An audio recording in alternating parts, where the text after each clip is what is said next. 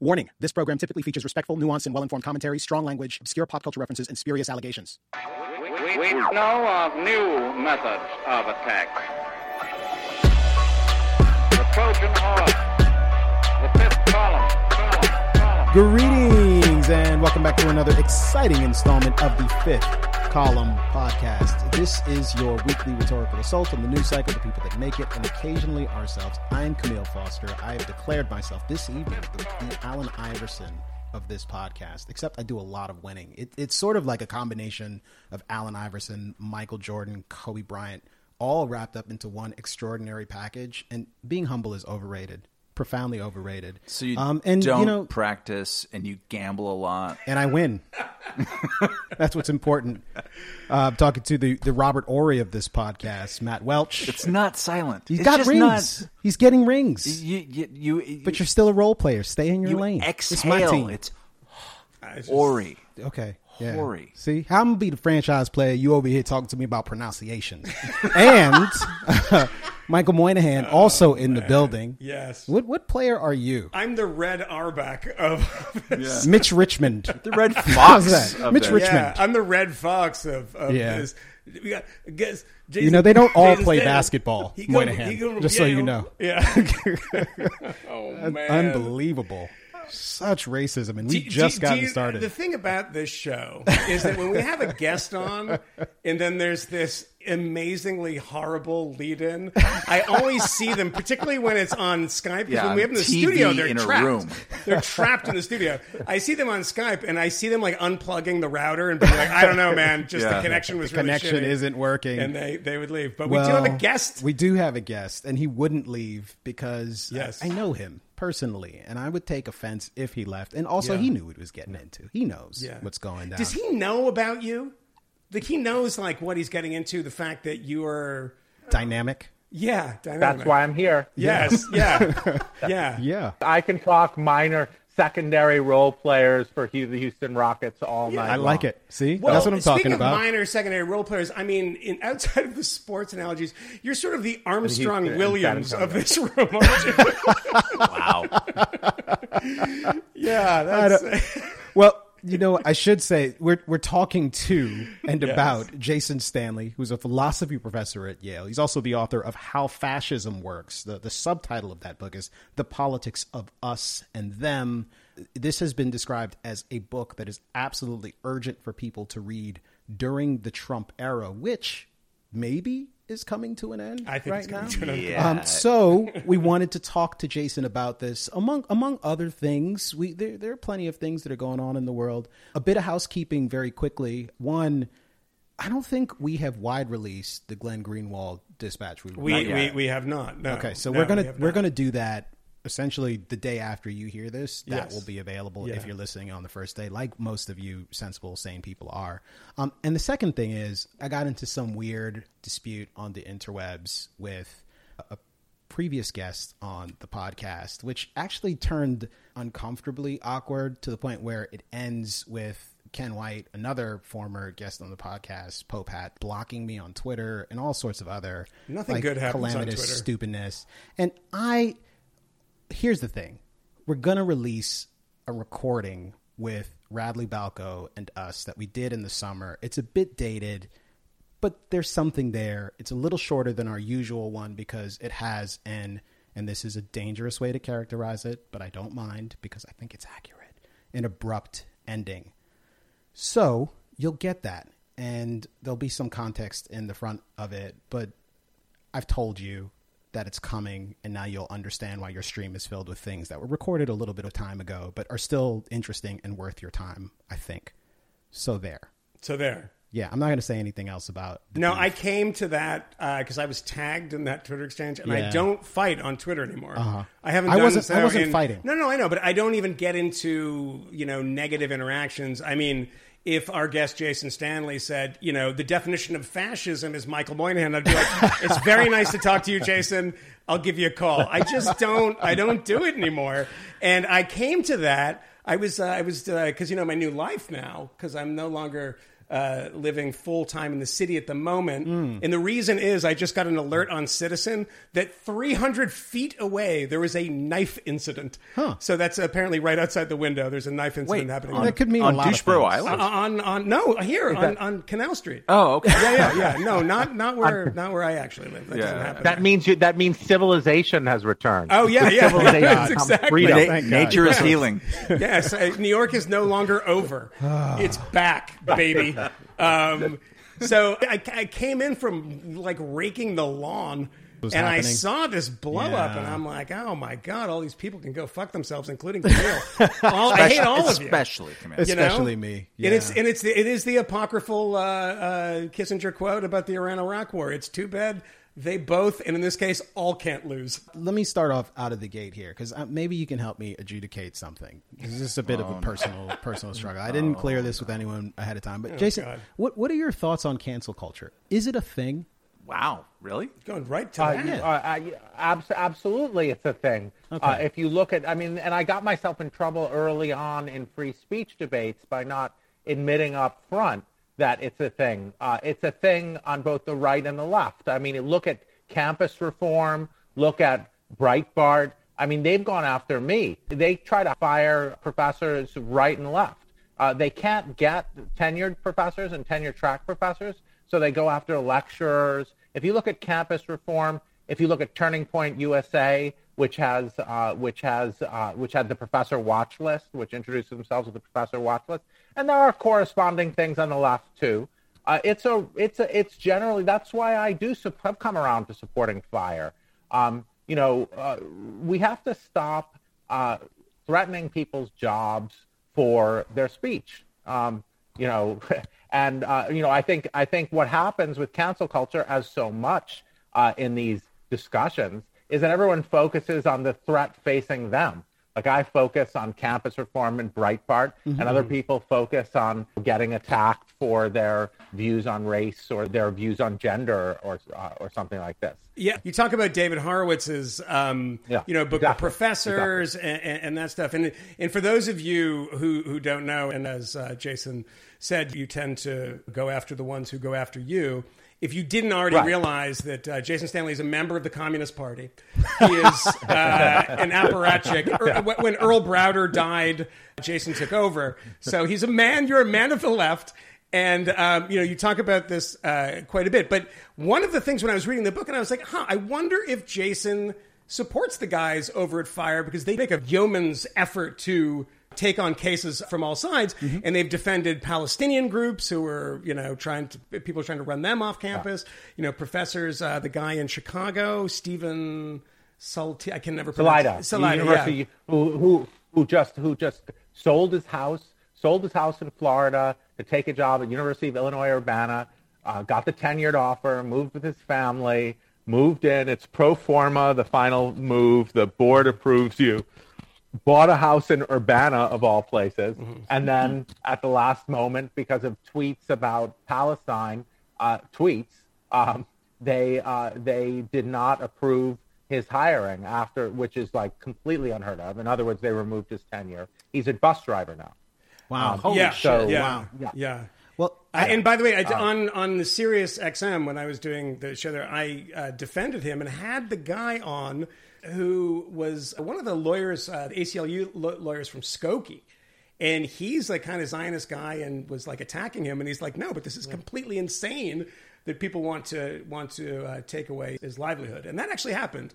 And so, I think there is a balance problem that it's more often coming from the left these days, but there is a lot that does come from people that are, I guess you could say, are on the right. Now, I want to do the whole cancel culture conversation later, or at least you people have heard us say this. I'm only setting the context up for a question that I want to put to the group. All right. Yes. Because while I know that there is this coup d'etat taking place in the country, et cetera, and people at the Pentagon are being disappeared and black bag operations are taking place as the Trump administration prepares the ground to void the results of the election and listeners take power forever Camille, and ever. Just Amen. to remind you, Camille is the worst I'm just saying that all those individual things human being in the history of sarcasm. Go those, on. I'm just saying, it may be the blackest of swans but still, it is a swan, okay? And it could happen. So I'm just saying I have something that's heavy on my heart because in the midst of this dispute that I'm not going to get into at all, it was suggested that I was a hypocrite because some weeks or months back, I had some stupid dispute with one Taylor Lorenz at the New York Times, who had gone after some people publicly, suggesting that they were racist and that they were platforming white nationalists and all kinds of other monstrous charges, and misrepresenting, so far as I'm concerned, since I was present in the room, what took place in those conversations. And I challenged her on this on Twitter, on social media. And very quickly, Taylor blocks me.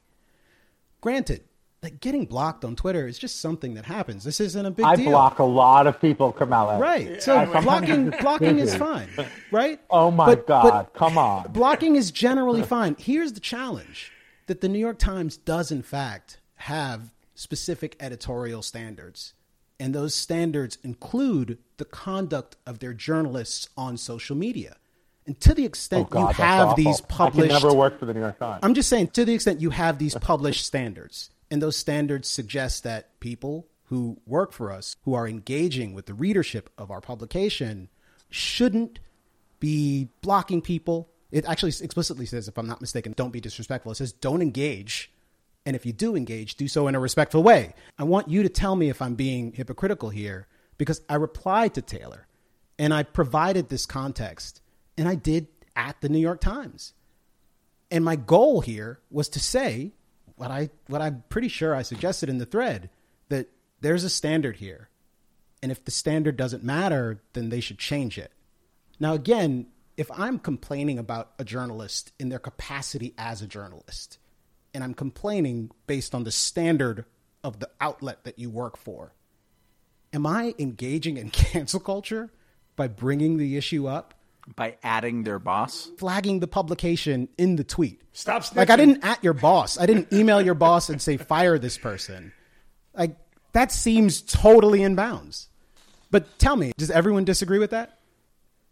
I'm pretty libertarian on these things. I think that people should have the freedom to have a place where they can behave badly, they can behave disrespectfully. For the New York Times to require that of their journalists in their private social media use, we don't have that for university academics. But if the standard exists, and I might agree with you about changing the standard. In this particular case, the standard exists, right? If the standard exists, am I out of line to say to the person who represents this organization and to the organization itself, like, do your guidelines matter? Did this come up again recently? Yeah, because Ken White said in response to some, I was confused about something, and he said, my managing partner isn't here for you to complain to. Oh. And later, in a different exchange, he explained that this was in reference to my tagging Taylor in this tweet thread. No, well, which again, for me, doesn't feel like hypocrisy given both the nature of our interaction, the nature of the charges that she'd leveled, and the fact that I'm not appealing to her saying, please unblind me. I'm appealing to the standards. What did she charge you with that merited this response? The dispute was about her characterization of a conversation that took place on Clubhouse. People were being called racist. They were being criticized for platforming racists, and I disputed the nature of her allegations and suggested that she had a journalistic duty to get stuff like this right. I don't like that person is a racist. That's a difficult claim to substantiate, but claims like that claim is racist, it's really hard to have a conversation without saying things like that claim is racist or that claim isn't racist, and people should have the freedom to be mistaken about those claims. Yeah. You and I can talk, and I can say, no, that seems to me to be a racist claim, and you can say, no, it isn't for these reasons, and I can say, okay, I was wrong. It's just a conversation. People get overhyped, especially if you think that there's a lot of racism, as someone like me does. It's not like you're saying something wildly out of the ordinary happened. Yeah. And I mean, look, the specific allegations may or may not be right. I may not be right here, but the question I'm most interested in here, and everyone is permitted to weigh in, is whether or not my actions are or were hypocritical. Cancel culture. By putting the New York Times in it as well. Yeah. Were you trying to like suss her out? Yeah, I don't think that you're reporting her to her boss in that instance. Well, it's also a public forum. I mean, if you guys were having a private email exchange and you all of a sudden put Dean Baquet on the chain, that'd be different. Yeah.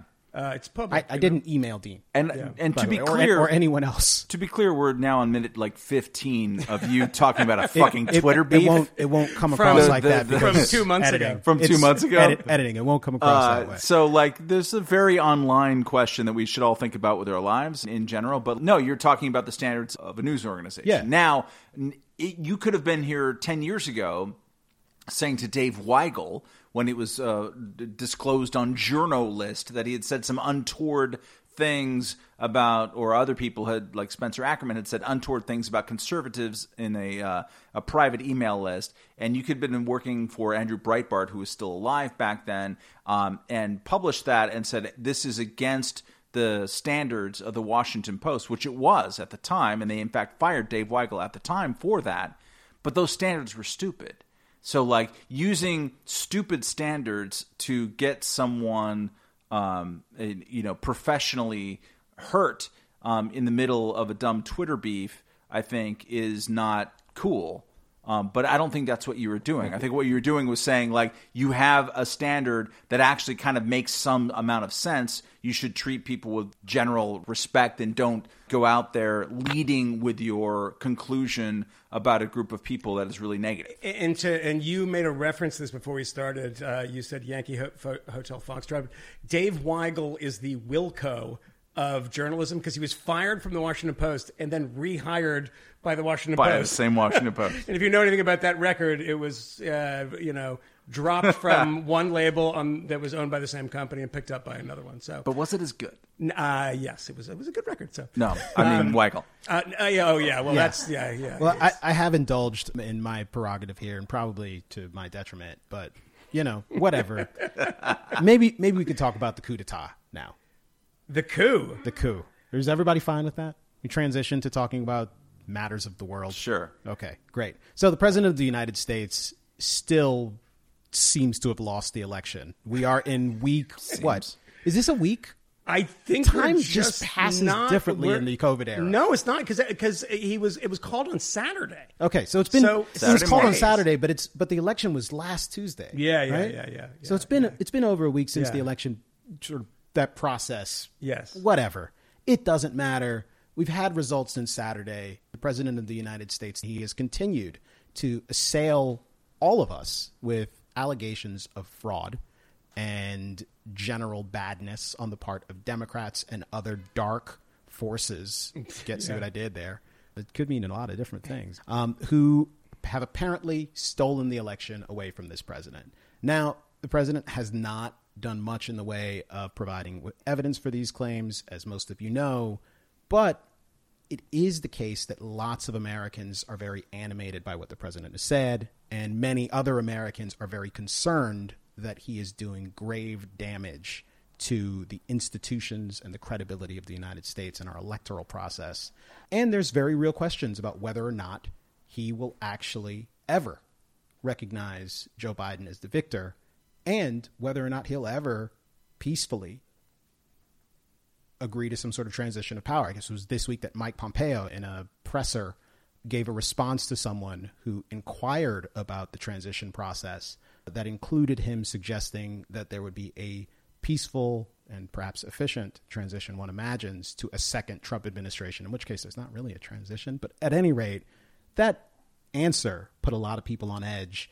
And my own feelings about this are that an actual coup, probably a really low probability event, and Donald Trump is probably in his feelings and is doing precisely the sort of ridiculous antics that we've all come to expect from him. I think it's very bad on a lot of levels, but I also think there's some context that's worth considering that could help us understand this. But lots of people are very concerned about it. And Jason, I know that I've seen a few tweets from you that give me some indication of where you are on this. And given my own feelings, I thought it was only right to have someone who follows these things closely, who has a position that I would say sharply contrasts with my own. So maybe you could lead bad on this for us. Thanks, Camille. I don't have a firm position on this, actually. I go back and forth from day to day. Trump is very good at pretending to be an autocrat and an authoritarian. He does, I've called it performative fascism. But how much is real? You never know. And historically, with other cases, what's the damage of performative fascism without much follow-through? I think that he doesn't have the courts. The margins are too large. He did something very clever, which was to use COVID to create COVID denialism among his supporters, so they would show up on election day, and then he attacked the post office and claimed that mail-in votes were fraudulent, and was hoping to have a large enough lead on election day so that he could say, as his press secretary repeatedly said, whoever wins on election day wins. So that was the plan. It was a very clever plan. It shows that he had more follow-through than many people think, but it didn't work. I think the Republicans have the Senate, so they have the courts. That's what they care about. They need to get Donald Trump's voters to the polls in Georgia. They can't have them start flipping out at the two Georgia Republican Senate candidates. So there's a clear pragmatic reason why they need this. But the main plan he had didn't work. I spent a lot of time calling attention to it. But I'm not seeing, I hate to be corny here, but the institutions are too strong. And the Republican Party needs him for his voters. But why do they need him more than that? They need this, as long as they have the Senate, they have the Supreme Court, they have many state legislatures.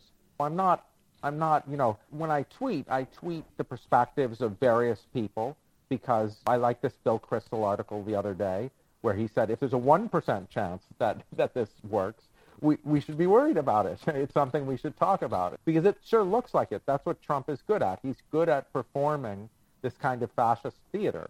As long as people perform the fascist theater, I think you've got to take them seriously. And I'm committed in my work, because my work is international in scope, to looking at the United States and thinking of it as a country among other countries. But I think a lot of this didn't work, and the election margins were too large. I think there's one way in which it did work, and it's unfortunate, is there was a poll, and again, we're not at a time right now where we can put a lot of stock in polling, but there was a poll I saw today about the number of people, number of Republicans and Trump-supporting Republicans who actually believe this fiction, and it's a shockingly high number. So in that sense, it gets a little tiresome, and people who listen to this podcast now, I always hate when this constant, like, without evidence in the news reports. It's like, once is enough. We know that there's no evidence. None has been presented, and we're clever enough to realize that. But then you realize that the people, who are answering this poll do appear to believe that it's true. And I've mentioned this a number of times in the past, and I'm only mentioning it now because I see his book on Nancy's shelf. We're recording at Nancy Rommelman's house. When Robert Conquest was asked if Stalin's genocide was equally as bad as Hitler's genocide, and he said no, the Holocaust was worse. And when asked why, he said, I just feel it so. And that's what everyone is kind of responding to here. I just feel that it can't be right. It's the apocryphal Pauline Kael quote of, like, how did Nixon win? I don't know anyone who voted for him. It's the Trump version of that. These people go to rallies. And a number of people who said this to me of, like, how could they be seeing this? I go to this rally. It's full of people. Extremely concerning. It's crazy. Yeah. It's like you're seeing maybe 5,000 people in a very big state. And those are the real diehards that come out, and they're clad head to toe in Trump gear. And that's, who they are. And they're interesting enough to talk to and get a sense of why they think that way. But one of the things that you often find is that there is this disconnect from reality in certain aspects. I'm not as bold as to say that they're all kind of out to lunch and everything. No. But when you start thinking that the media is foursquare against you all the time on every issue, and I get, the media is liberal, they just think it's crazy, the rest of it, okay, fine. But there's a point at which it really bores a hole in your head, and you start thinking that they're lying to you about everything. And in this case, it's even the election stuff. The margins are too big. It's like, well, you never know what happened. They called this before. But they didn't call it before. It was a setup. The setup, as Jason points out, was he was making this claim that the election was fraudulent long before a vote was cast. So what the hell is the man doing? Including after he won in 2016. In 2016, yeah. It's not a small issue. For me, the thing that is most disturbing, I already just sort of like categorized Trump's behavior as disturbing, and I don't want to like dwell on it every single moment of every single day because you get tired. We don't have too much in the future. We've got like 73 days left of this shit. Well, until the next election. You're an optimist. So the Senate is going to come down to what happens in Georgia. Yeah. And I think it's very likely that both Republicans will win. Certainly David Perdue will win, but I think both Republicans. It's a Republican state, and Trump underperformed Republican senators and the House, certainly, in really surprising ways. Like, Trump is the problem, right? Yeah. Georgia is not a Democratic state yet. It might be in the future, but it's not yet. So, like, I think they're going to probably win. But only because they stole that election what from did Stacey they Abrams. think that they needed to do to win? Yeah. What did they think that they needed to do to win? They needed to, both candidates needed to say that the Republican Secretary of State should resign. Yes. Because he oversaw a fraudulent election for which evidence they brought up nothing. Nothing. Yeah.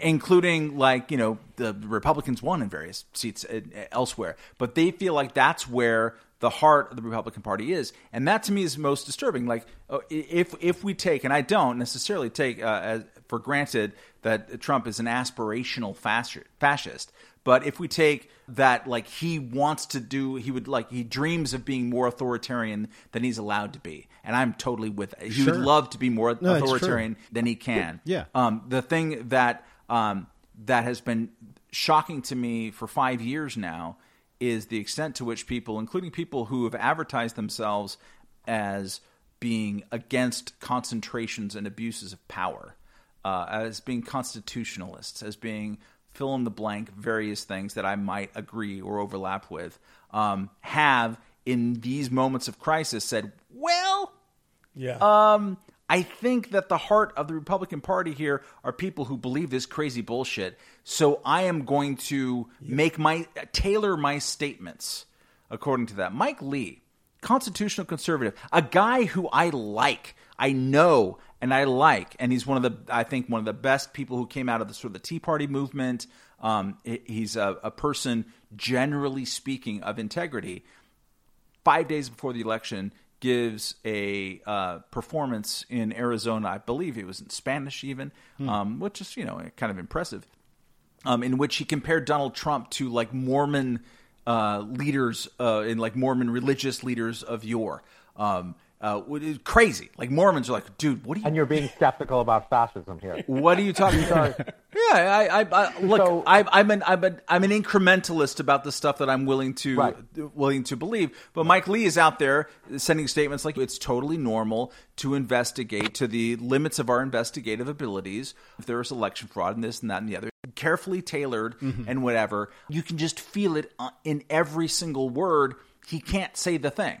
He can't say the thing, which is like what Trump is saying on a daily basis, on an hourly basis, is absolutely fucking cuckoo bananas. Yeah. It is embarrassing to be an American while he's the president of the United States. Thankfully, we can compose our own identities separate from who holds the office. But it is appalling how he is behaving. And if your reaction to how he's behaving is limited to 10 days after you've described him as a religious leader, is limited to, like, it's really important to investigate fraud. A cult leader. I mean, keep in mind that, I had a certain amount of respect for Mike Lee amongst a bunch of people who I didn't respect at all. I mean, it's a pretty low bar.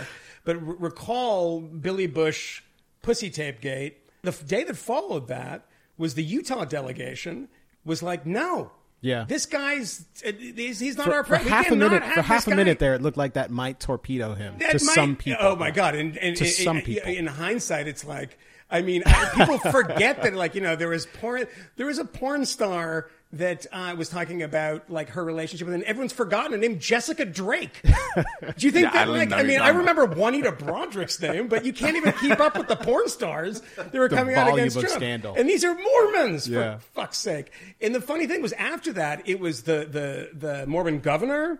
It was members of Congress. Josh Chaffetz, it was Chaffetz. It was everybody saying, Mike Crapo. Mike Crapo. It was like, we cannot do this. And I think the one good thing that comes from this completely insane exercise that I think is only going to get more insane. I don't think Trump is not the type of person that's like, all right, I'm going to back down now. You won. Like, this is not who he is, right? And the only good thing about this is it further shines a light on these people who are so, I mean, they're in the bunker, if you want to extend the fascism analogy. They are like maybe with our super V2 rockets, the Soviets will be pushed back and the Battle of the Bulge, and we're going to stick with them. It's like, no, it's over. It's over. Like, go, just pretend you always hated them now. And the number of people that are doubling down on this is really depressing. But it's not him. It's his voters. That's the thing. He will lose power tomorrow. Mm-hmm. His voters live on, and he's whipping this stuff up. Well, I want to talk more about this in general, but I also want to dig into the F word, which has come up a number of times in this conversation, which in most contexts never ever gets defined. And I think it's very important because there are a couple of words in the English language which today are, just awful to direct at people. You call someone a neoliberal or a fascist or a racist or a socialist. And these words... Jason Stanley has called somebody all of those things but socialist this week. I'm just saying, those words all seem like important. I know. Under his breath this hour. They seem important. They seem to carry a great deal of meaning. But the meaning, so far as I can tell, is pretty non-specific at this point. So I want to do that. But that's a placeholder. Quickly, because I think it's relevant because we do have a diverse audience. And I have seen a lot of different kinds of commentary taking place about election fraud that's happened or hasn't happened or that's been alleged. And I think it's worth saying a couple of things. One, the president was making allegations about election fraud long before any of the stories that have begun to emerge about what is, generally speaking, small-scale shit that has happened in different places, whether it be screw-ups or malfunctions or perhaps even evidence of actual malfeasance where a person gets arrested or some other shit or some investigation has taken place. And that's worth noting. Second, the margins at this point are massive, and this has been said already, and they're so massive. Even when there seem to be thin, we're talking about tens of thousands of votes here. Like, it would actually have to be a pretty substantial coordinated effort to actually cheat in the way that he is describing. And there is no evidence of that kind of massive campaign of fraud. And that is very important. And that's different than the Project Veritas. We got this one guy at the Postal Service who apparently is recanting, but then is not recanting or is kind of recanted. Yeah. I don't give a fuck. It's one guy, one Postal Service. That does not a grand conspiracy of election theft make. And it's worth just putting that in a nutshell and then finally saying there's people outside yelling. And maybe the mics won't pick it up. Yeah. But the last thing that I think is worth saying is when you're in a country where a fairly large percentage of the population does in fact believe that the election was stolen. And as you said, Matt, they're not going anywhere. Mm-hmm. They will still be here after Trump leaves office. It is our responsibility to care about actual instances of election fraud and to investigate those things to the extent these institutions matter. A lot of the casual dismissal of election fraud is something that gets under my skin a little bit, especially considering that after the last election, the only thing I heard about for a year was how vulnerable our systems were and how they'd been corrupted and hacked and how various bad things had taken place. Everyone believed that the system was vulnerable and that cheating was likely to happen. That was the one thing that candidates and their advocates on both sides of the aisle agreed on just before the election happened. And I think most of that was ridiculous boosting for your candidate and condemning of the other side. It was fake. They didn't actually believe it, but they said it. And now only one side is willing to even acknowledge that these kinds of things can happen. And I think that that's wrong.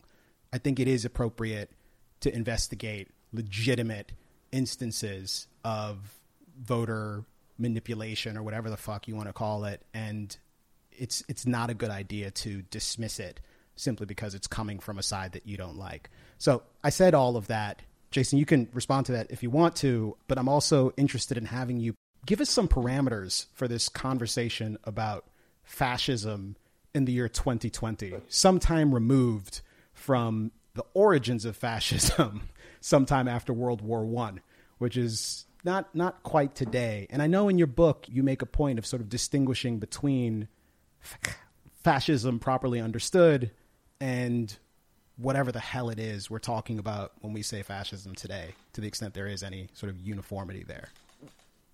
First of all, I think we have been talking about fascism so far. We've been talking about one aspect of fascism, what the fascism scholar Federico Finkelstein calls in his newest book, Fascist Lying, the entire construction of a novel reality to occupy. But could you tell me what fascism is? Explain it to me like I'm... Yeah. So fascism is a cult of the leader who promises national restoration in the face of supposed humiliation by immigrants, minorities, and leftists. He says he is the nation, and only he can save us and restore the nation via a transformation to greatness. So how is that different than authoritarianism or totalitarianism? Fascism is one kind of totalitarianism or authoritarianism. So communist authoritarianism, equally bad for reasons already said, and body count at least as high as fascist totalitarianism, is a kind of perversion of reason. So it's like we will plan society in a way that eventually in the future it will be perfect and many people will die in order to get there. One way of thinking about the difference between these kinds of authoritarianisms is one is past-oriented in its myth, and the other is future-oriented in its myth. One does terrible atrocities in order to create a future utopia. The other looks back at a mythic past that it promises to restore. So they're both kinds of authoritarianism. Arendt simplifies matters in origins of totalitarianism in characterizing them. She says communism and fascism differ in that they're both grand theories, but in one, race replaces class. So fascism is based invariably around ethnicity, race. Those are the immigrants, the minorities. Jason, quickly, how important is race when you consider that fascism and the origins of actual existing fascism, to borrow a phrase from Eastern Europe, actual existing fascism comes when Mussolini marches on Rome and there are, Jewish members of Italian fascist parties. And it isn't until 1936 and when the Nuremberg laws hit in Germany that they say, as a sop to you, we'll be really racist too. But previously, you have a fascist movement that for 14, 15, 16 years really wasn't particularly racist. Absolutely. So there's a long fascism literature for decades. Italy and Germany are so different that there are theories of fascism that apply to one and not to the other. Mussolini and Hitler are very different characters. So when you're talking about fascist leaders, you're talking about two very different personalities. Where, if you're talking about Trump, he looks much more like Mussolini acts than say, Hitler. So to generalize, to bridge the Italy-Germany divide, I would put nation where race is. Mussolini comes around to racism in the mid-30s, and the fact that Jews are an accepted part of an Italian society does not mean that Italian fascism is not involved in anti-African colonialism, the desire to subjugate other populations under your military power, as the Italians did with Ethiopia, where they killed many people. But in general, Italian fascism doesn't have the body count of German fascism, And when you generalize beyond these two cases, which I think is vital, it's vital to look at Latin American movements, which start in the 1930s. We geek out at a certain point here. Note that my characterization of fascism didn't pack racism into it. But I think Latin American fascist movements, which, like Mussolini, focus on the pure group of the nation. But I think most fascisms, like Hindu fascism, RSS, you might say it too isn't about race, it's about religion. Because in India, it's about Hindu nationalism and getting the Muslims out. But, you can convert them. That's acceptable according to that variety of fascism. There's one identity, and how you characterize that identity, it's more general than race.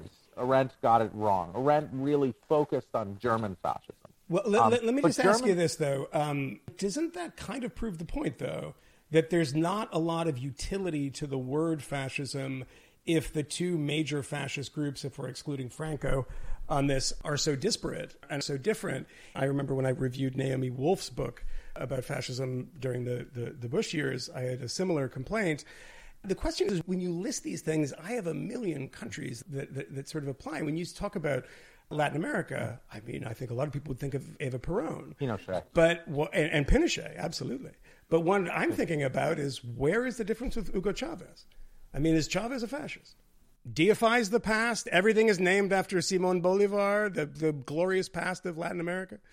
Yeah, totally. Yeah, I make these points myself. So this is a book which I like, even though it's by a far-right fascism scholar. Can you tell us the name of that book for listeners who cannot see us? It's James Gregor's work. From Berkeley, yeah. Fascist Persuasion and Radical Politics. Yes. And he argues that radical movements often end up going fascist, that Stalin ends up being a Russian nationalist and declaring himself the great leader, just like Hitler, that Mao ends up going that way. He sort of overstates the case, but he makes a case like you can't have a communist single leader who's just going to be a lifelong leader. That's inconsistent with that ideology. So it comes under tension. So Chavez absolutely did the mythic past thing. So go back to my initial characterization of a cult of the leader who promises national restoration in the face of challenges posed by leftists, communists, socialists. Liberals are really masks for communists in this ideology. Labor unions are masks for communists.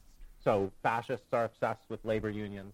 My view of fascism is that it's a permanent force in politics. It's not something that's located in two movements in the interwar period in Europe. And a lot of the fascism literature divides along that axis. Is fascism something we always need to worry about? Or is fascism just a historically located thing?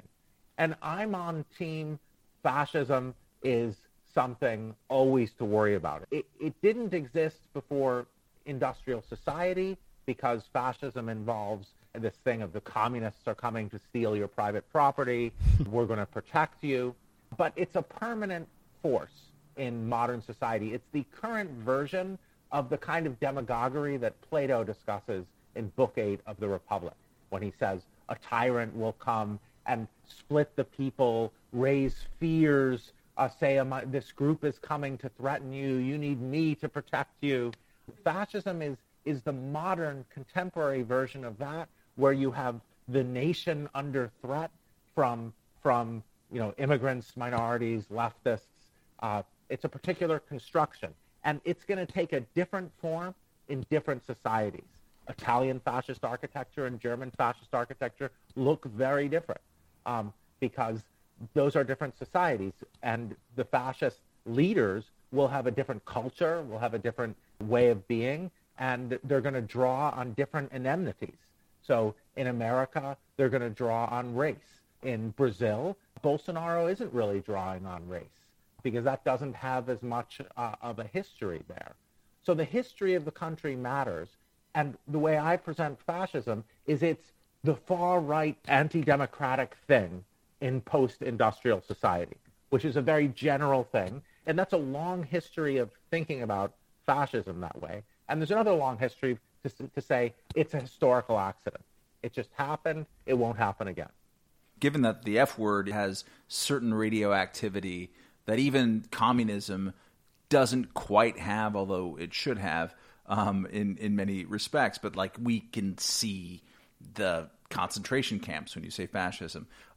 Is there some use to say that's nationalist populism, for example, right? Like it's Right. something that's everywhere. Le Pen, are they fascists?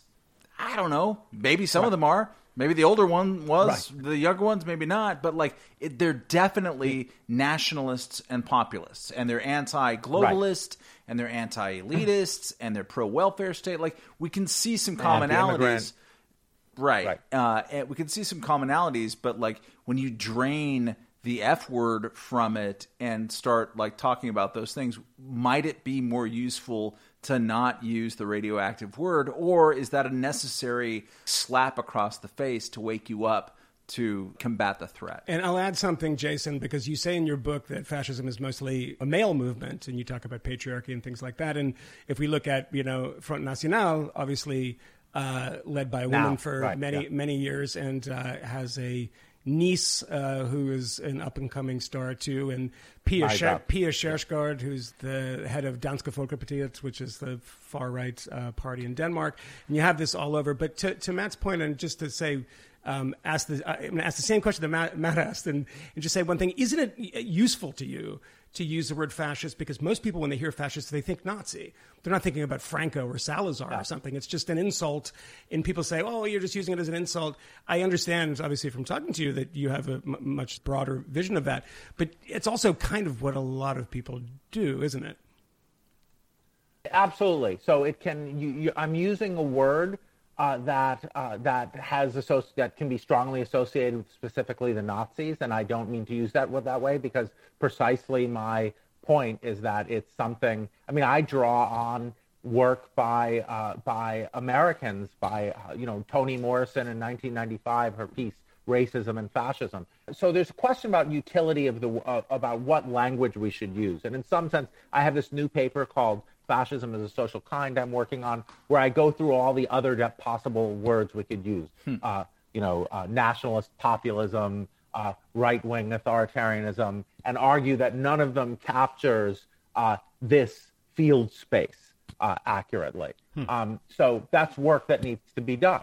In this new book, which I just book talked, Cynthia Idris Miller, she backs off of fascism. She says she uses the term extreme right and far right. The title of that book is Hate in the Homeland? Hate in the Homeland, the new global far right. So, yeah, I committed myself to the term fascism because it's a word out that I think we need a word for these global movements that Greca in France, Guillaume Fay, India, Brazil with Bolsonaro, Trump, there's a certain kind of politics they practice that's uniform. My book is not about fascist regimes, it's about fascist politics, the kind of conspiracy theory mongering, fear mongering, truth-defying, patriarchal, male, traditional family, this kind of anti-gay, anti-gender ideology, this kind of structure that we see uniformly across the world right now. We need a name for this politics, the kind of way of winning elections that we've been discussing this whole time. Now we're discussing whether the term fascism undercuts that because it shuts people's brains off. That's a risk. There's a question. People have criticized my work by saying that it doesn't function politically the way it should. I was focusing on accuracy. I'm trying to characterize what Modi is doing. You can, what Bolsonaro is doing, this uniformity in different countries where you have this ultra-nationalism threatened in many cases by immigrants, by minorities, this absurdity about the facts. I'm prepared to say that the term fascism, there's no fact of the matter. It's a social kind. Even when we talk about liberal democracy or liberalism, there are many different versions of liberalism. You're going to have the same complexities here. Nevertheless, there's a class of societies we'd like to talk about as liberal democracies that roughly share some of the same features and ideals. You do talk about the techniques of fascism specifically. And we've mentioned a few of those things, this sort of alternate history and an assault on facts. But also the subtitle of the book is about this battle of us versus them. And you describe the fundamental danger of fascism as this dehumanizing of others. And there's a sense in which, at least when I look at American politics, and really like politics across the board, like those are things that happen all the time. When you are campaigning in the United States circa 2020, you talk about how awful the other guys are, how the government is built and the system is built to benefit the wrong sort of people. I am the leader who can ensure that it will benefit the right sort of people, namely all of you, my fine supporters. And there's a sense in which even the most eloquent, erudite, and respectable politicians in American politics do often talk about sort of now being the time when grand miracles and great works will take place. And if you only elect me, occasionally they'll say things like we and us and perhaps even yes, we can. But there's a sense in which it's the same sort of romantic idealism and wish casting. And I wonder if that dynamic is important to just generally recognize. Because when I think about politics broadly, I don't think about the continuum of fascism very much. And I actually worry a little bit about the danger of overstatement. When I saw Donald Trump in 2016, I saw Carnival Barker. And when I would hear people say that he is, oh my God, he's a totalitarian strongman, he's a fascist, and when he gets into office, democracy is going to die, because we all know that democracy dies in darkness, and what's darker than a dictator? But looking at it all these many years later, am I right or am I right? Welcome to our world, Jason. I told you I'm a score. So Camille, so very early on, like the first Republican debate, I said Trump's going to win the Republican nomination. When he said, when they asked him, what the first question they asked him, they said, "Why are you a Republican? You've donated to Hillary Clinton. You've donated," and he said, he snapped back with, "I've donated to half these people in the room on this podium. I donated to Hillary Clinton so she would come to my wedding. That's how politics works." And I was just like, he's, and then his announcement with the Mexicans are rapists and some are good people.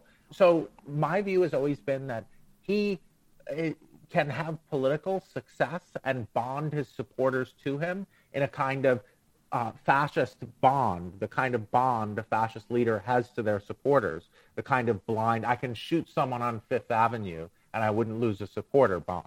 Nothing follows about his success or aptitude in being in power. I assumed the Republicans would use him. In fact, he's done more damage than I would expect. I didn't think he would follow through on the immigration policies in the way that he has. He has pretty much sealed the borders.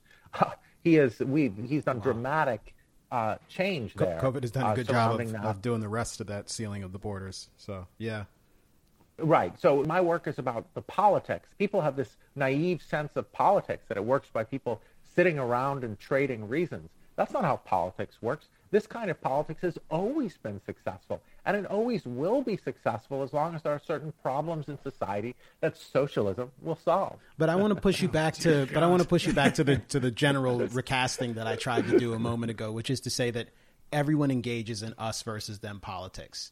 And to the extent it's sort of dangerous under fascism, I think that it's fundamentally dangerous. And I think the dehumanizing that you referred to, I'm going to introduce some other elements that are not the same as the ones you're introducing, not because I'm more on that side, but because they haven't been introduced. But if I were to say that some segment of the population are the deplorables, that those people are irredeemable, that they're clinging to their guns and their Bibles, I might be, in a word, dehumanizing those people and suggesting that they are less good. If I were, for example, to cast, and I'm not taking a shot, but I know that you've done this casting, but if I were, for example, to cast this election and the most recent election and the one before as effectively referendums on whether or not you endorse white supremacy, then I am, in a sense, doing that otherizing.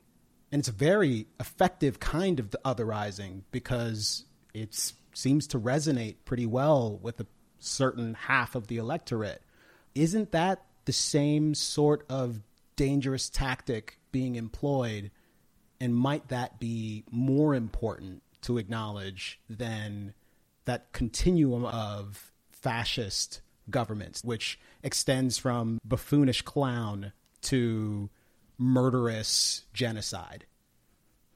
I think Trump has caused the death, helped, on several issues. He hasn't made much progress in halting climate change regulations, but damage on climate change, and obviously with COVID-19, history will look back and we'll see how much culpability he's had there. But his incompetence and use of it, cynical use for electoral purposes.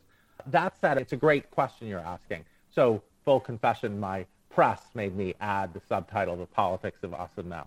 Okay. And it's far too general for the reasons that you're pointing out. As Arendt Arendt has this categorization, which I think is too simplistic, of saying that communism and fascism are two sides of the same coin. One uses class to otherize, and the other uses race. Again, she's thinking about the German case as her paradigm case of fascism.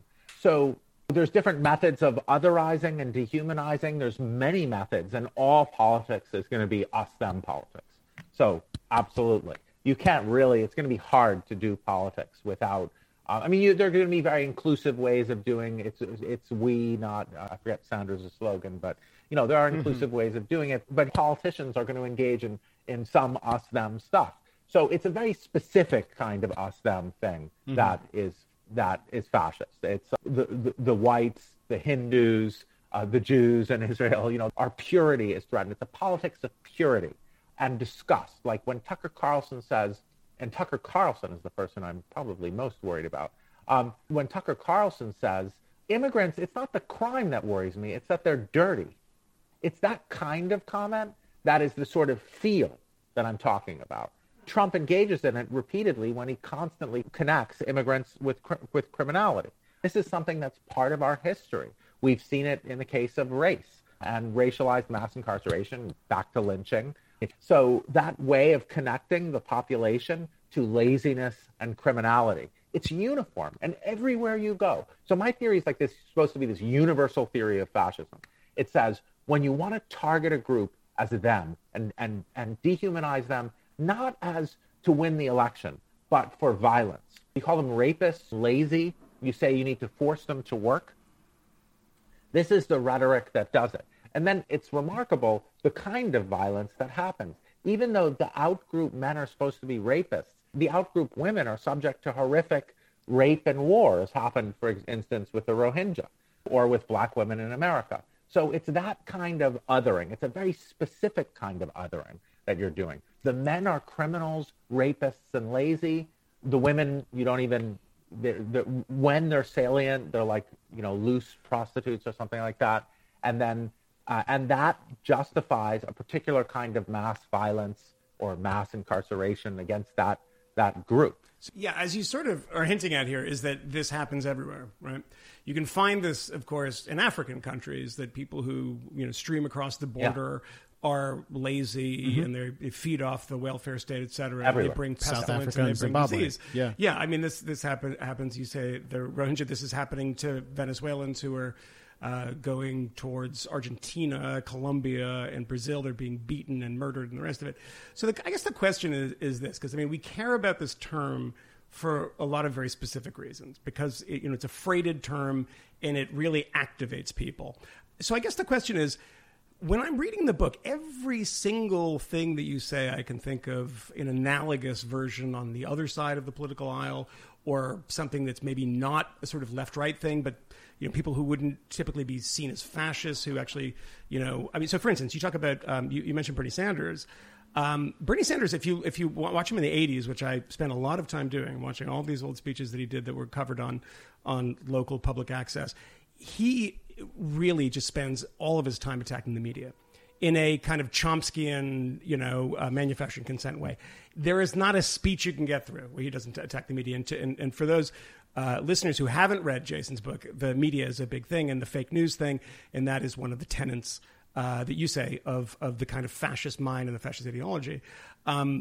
He's actually been very critical of immigration until fairly recently, where he took a bit of a turn on that, and it was immigrants depress working class wages. There's a sort of element of that to it, but not that immigrants are rapists and no. criminals. So I mean, it's leading to this, and so the other things of you say in the book of corruption is a big theme in the book.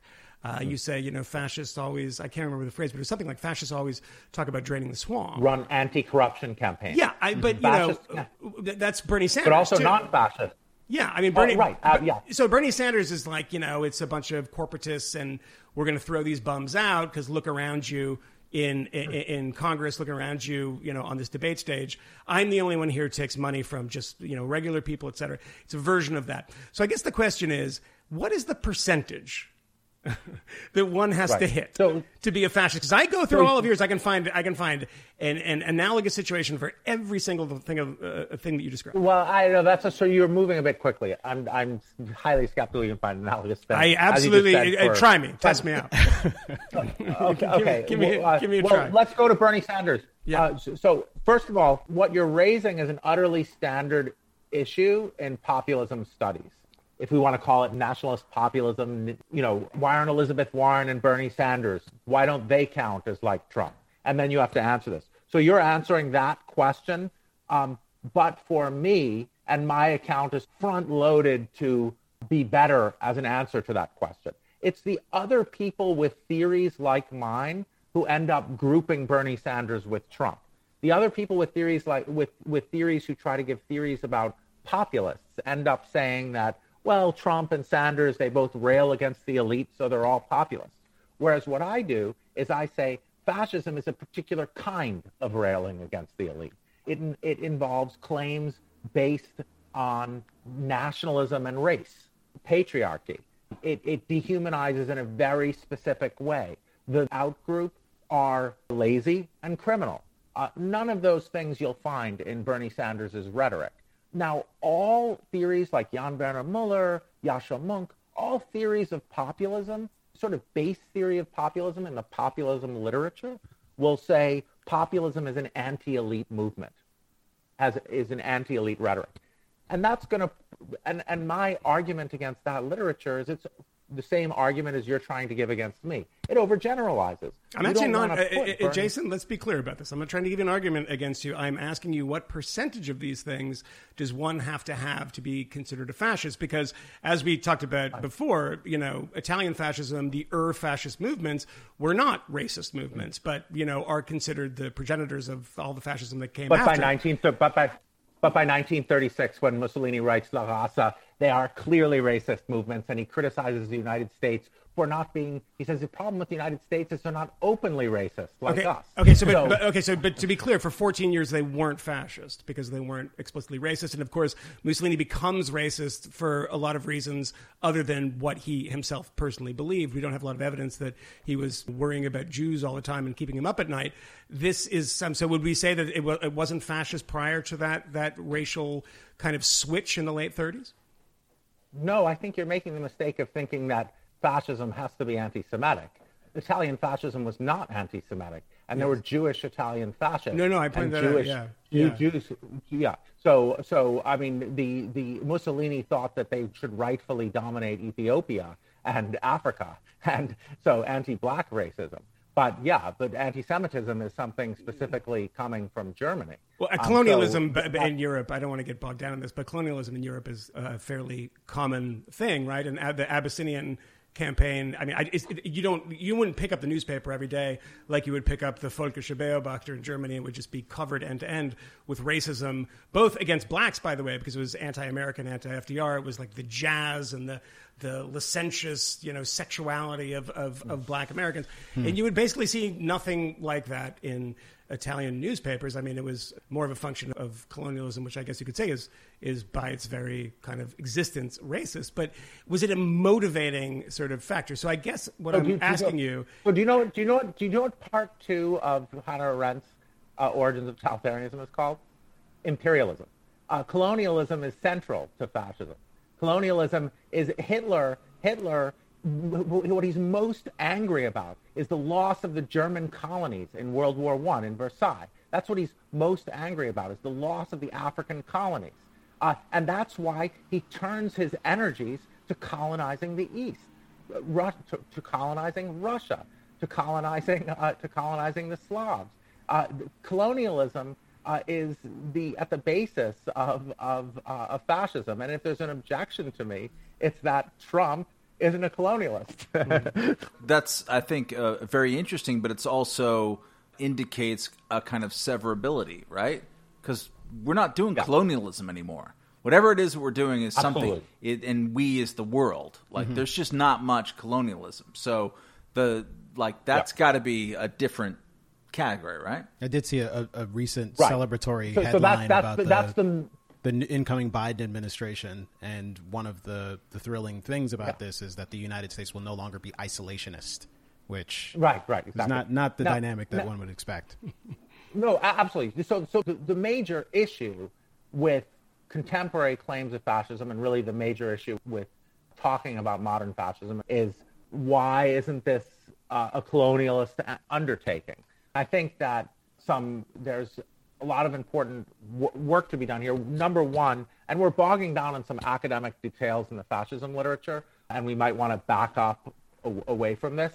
But that would be like the main argument against talking about Trumpism as a kind of fascist movement. But Sarah Churchwell, the author of, I'm blanking on the name of her book, but she is the book on interwar U.S. fascism, where we had explicit fascist movements, including a 20,000-person gathering at Madison Square Gardens. Sarah Churchwell, brilliant book. The fascist parties in the United States, which were very popular in the interwar period, were all isolationists. They were all isolationists because they wanted to keep us out of the European wars. As Lindbergh says, those are our allies. But they wanted us to dominate Latin America. So I think there are real vital issues when the age of colonialism, as it were, is gone by, and fascism is so connected to colonialism. But fascism is a spectrum. You can be more or less fascist, just like you can be more or less democratic. So in democratic political theory, we talk about a society being democratic. And that's a sliding scale, because no one ever gets a perfect democracy. So you can have more or less democracy depending upon how much people are willing to tolerate each other as co-citizens, tolerate equality and liberty. It's a sliding scale. Similarly, for me, these 10 measures of fascism I'm giving in my book are a sliding scale. Like, we talk about how fascist the culture is. Now, when we talk about whether a person is fascist, it's a trickier thing, because a lot of people who were fascist and in fascist parties themselves were not fascist. They were just opportunists. So my wife was talking to the great scholar, German historian Peter Gordon, and he was like making this point to her. He said, many people in the Nazi party weren't fascists. They were just people who were wanting to make a buck off the success of this politics. And my wife looked at him and said, if you're in the Nazi party, aren't you a fascist? So talking about whether a person is a fascist in their heart, or whether they're just cynically using very powerful politics of raising fear about immigrants being criminals and coming to rape your women, and communists coming to steal your property, and labor unions hiding communists, and gays trying to transform the traditional home, and how you need to go outside the law and have a powerful leader smash these forces for you. That's a structure that we can recognize. We can recognize it as having purchased to various degrees, and we can talk about whether a society is susceptible to it. My commitment is to labeling a very specific kind of politics that we can recognize.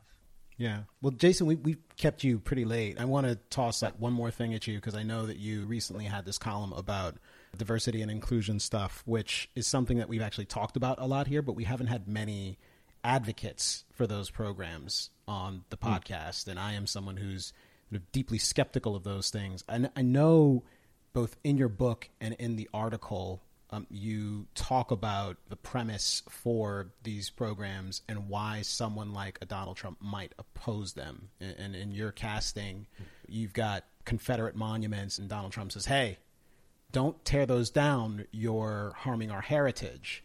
But the reason why I'm concerned about diversity and inclusion training and a lot of the emphasis on anti-racism that is ascendant now and perhaps even dominant in many elite institutions, mainstream media, and in academia broadly, I am concerned about the difference between a world that is focused on equity and a world that is focused on equality.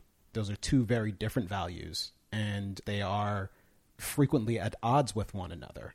You can't actually shoot at both of those baskets simultaneously. A notion of fairness that's based on equity requires a kind of redistribution that, in my estimation, simply can't be equal under the law. In which case you have these different categories of persons and these very meaningful delineations and perhaps even the dehumanization that you've talked about, the appeal to sort of injured classes and even mythology. I know that you and I have on Twitter talked about the 1619 Project. We disagree about the sort of quality of that project, but to me, like, that smacks of mythology. Anyone who says that what makes America exceptional is the fact that it had slaves, that is an ahistorical claim. The fact that slavery existed in greater duration and in greater scope in South America, for example, like, to the extent it made America exceptional, it certainly would have made those parts of the world more exceptional. As others have pointed out, when you have a statue of George Washington smashed by a group of protesters and they scrawl 1619 on that statue, this is something that concerns me.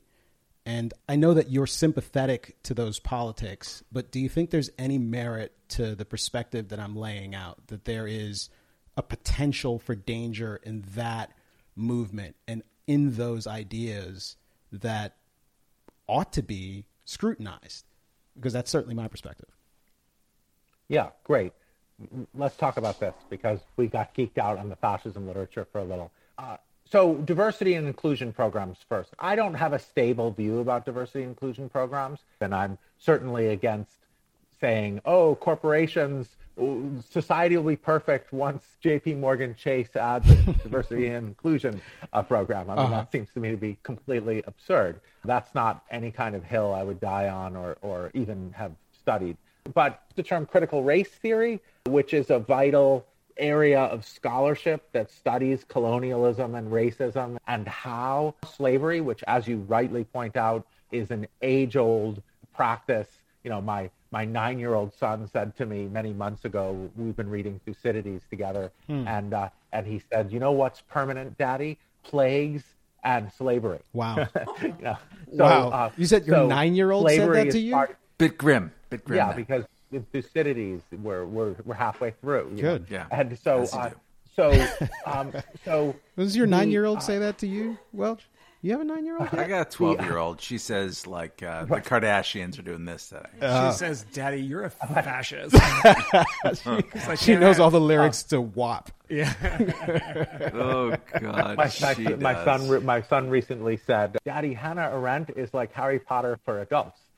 Oh, Yeah. Wow. Do you need us to do an intervention? Because I think he's going to be just fine. I think Yale Daddy is doing just fine. Let him do his thing. Yeah. So slavery gets racialized, and we need to understand how slavery gets racialized. This practice that, as you point out, is permanent to human societies, sadly, gets racialized. And so critical race theory studies that. Critical race theory studies how that happened during the Enlightenment, how reason could arise with this perversion of reason. And it has nothing to do with diversity training. So to give you a sense of where I'm coming from in our now multi-year discussions, really, we've been having as friends mostly. Yeah. Both my parents are Holocaust survivors. And I spent a year in high school and a year in college in Germany. And it was the 1980s. The Historikerstreit was being fought. People were saying fascism was just a moment. We need to stop focusing on it in schools. We need to not represent Germany as fundamentally evil. We need to stop making people feel guilty about being German. And there I was. All 7 of my great aunts and uncles and every single one of their children were killed by Nazi soldiers. And in the 80s, all of my friends' grandparents were former Nazis walking around. And it was extremely disturbing to be in Germany. And that's when I sort of was like, oh my God, what must it be like to be black in America? And those analogies don't always hold, and they're complicated, but I found it very difficult often even to be in Germany at times. I would have to go to Holland or another country. And then the way Germans acted awkwardly with me when they found out I was Jewish, all of that dialectic and all of the stuff about schooling and history, the pushback. No, let's not say the Holocaust was so central. It happened. Other countries did bad things too. Why do we have to focus on it? And really, I'm a public voice in German newspapers. I write for German newspapers, and I write taking the stand I do in America. You have to confront your history in order to be a democratic country. You can't hide your history. And you can't say, well, they did bad stuff too. People always said to me, sorry about your family, but, you guys killed a lot of people in Vietnam. Right. Yeah. So... that would drive me up the goddamn wall. Yeah. So I think countries have to confront their history. Your objections are to the 1619 Project's rendition of history, and we can argue about that, but countries need to not offload their sins by saying other countries did bad shit too. I think that's right. I will. No, that's good. Jason Stanley just denounced historical whataboutism, which I'm very happy to hear. Yeah. I'm very happy to hear that because I run into that more frequently than anything else. It was a feature, obviously, of the media in West Germany and East Germany, too, by the way. And East Germans were also having a difficult time because they were the anti-fascist power. They were the ones that people that opposed fascism. But I will say one thing, Jason. I'm sure you noticed this, is that when you said I have to get the hell out of Germany and go to a place that has a clean conscience during the war, you realized that you had nowhere to go. And it was like, maybe I should just go to the airport and fly home just for the weekend so I feel a little better. But yeah, I can't remember the historian. It might have been George Mossy who said that if you had told somebody in 1925 and 1930 that one nation will be overwhelmed by a genocidal eliminationist, to use Daniel Goldhagen's phrase, anti-Semitism that would plunge the country in the continental war, they would say, "God damn the French." Yeah. After the Dreyfus affair, the Dreyfus affair, the Vichy government was obviously quite happy to hop on board.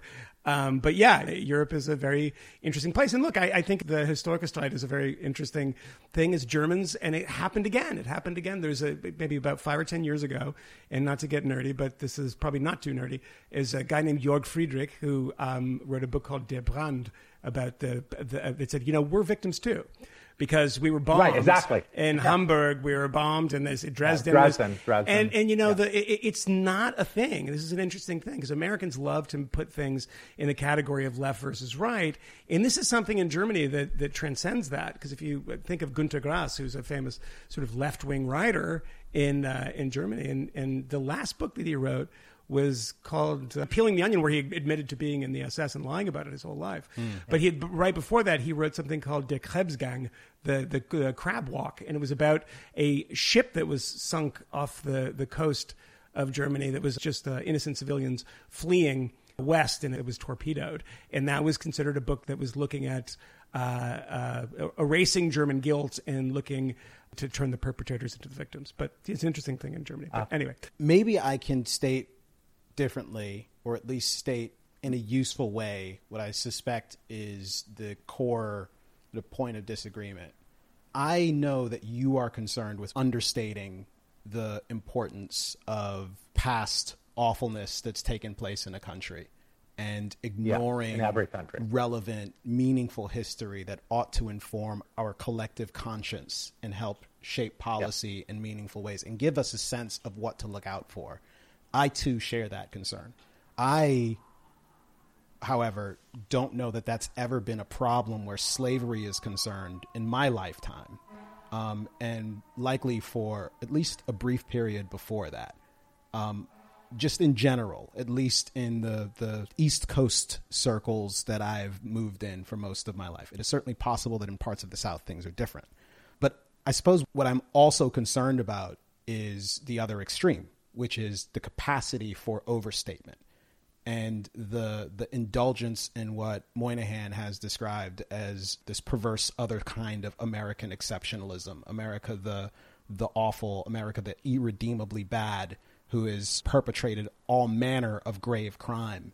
Because try living in Germany. Yeah, but once you do that, and I think particularly in this context, because I don't have the experience to be able to sort of cast this in a German context, but here in the United States, I think there's a great deal that you miss out on when you engage in that exercise. And I want to call it perverse. I want to call it perverse, So that's my concern. I think in the particular context of the Black experience in the United States, it is entirely possible for that trauma to become all important in ways that are debilitating and destructive. And I think if you've actually crossed the Rubicon and you're in that space where it's destructive, and then you take the entirety of the society, of the polity, and you turn it towards that issue, and you're all talking about it in that same way, there's something that might be a little pernicious about it. Now, last thing I'll say about this is I'm walking down the street this morning with my daughter, and I've got a bunch of bags with me because we're recording remotely, and I needed my Pelican with my microphone and all kinds of other stuff in there. And I'm juggling all this stuff. Adderall. But I have my Adderall. I've got it going already. I have 15 milligrams Everyone knows. Early in the morning because I just got to get going. And a guy sees me walking down the street with my daughter and sees how much care I'm investing in making certain that she's safe. And I'm explaining some things to her. And he's nodding at me. He's an older Black gentleman. And he says, "I see you, brother. Keep it up, man. Keep it up." I know what that is. It's that soft bigotry of low expectations. Oh. It's not me presuming this. I know it because I've had the conversation over and over again. I encounter this sort of thing routinely where someone will say to me something like, "I'm so proud. I'm so happy to see a young Black man doing well. I'm Camille. And to the extent I'm good at being a father, or I am successful in business or in some other thing, it's not on account of my having overcome racism, et cetera, You don't know my story. You don't know my pedigree. You don't know my body, as they say in the streets." And I think that's relevant. I think the concern about sort of otherizing, the project that many people are engaged in, I think, is this flagrantly identitarian project that casts people in these roles that folks imagine they can't escape. The Black man as set upon as the victim of unintentional, inadvertent biases everywhere they turn, and the white persons collectively, particularly the white women, those Karens, doing bad things and thinking bad things about Black people because they just can't help it, and being told in certain contexts that not only can they not help it, they'll never not be able to help it. It is the dynamic. It is the magical, mystical force called white supremacy that is sort of permeating everything. And I worry about that. I think that is actually destructive. I feel like it's a retrogression from where we were before. Camille, so I'm fascinated by the long history of Black intellectual life. And you, my friend, are a Black conservative. And Black conservatives have existed as long as there's been Black But that's what I'm telling you. It's not the Black conservative. Like this is Camille Foster's view. I don't know if you can cast me as a Black conservative. Like this is mine. Certain aspects. Right. I'm an individualist. There's a certain kind of a radical individualist.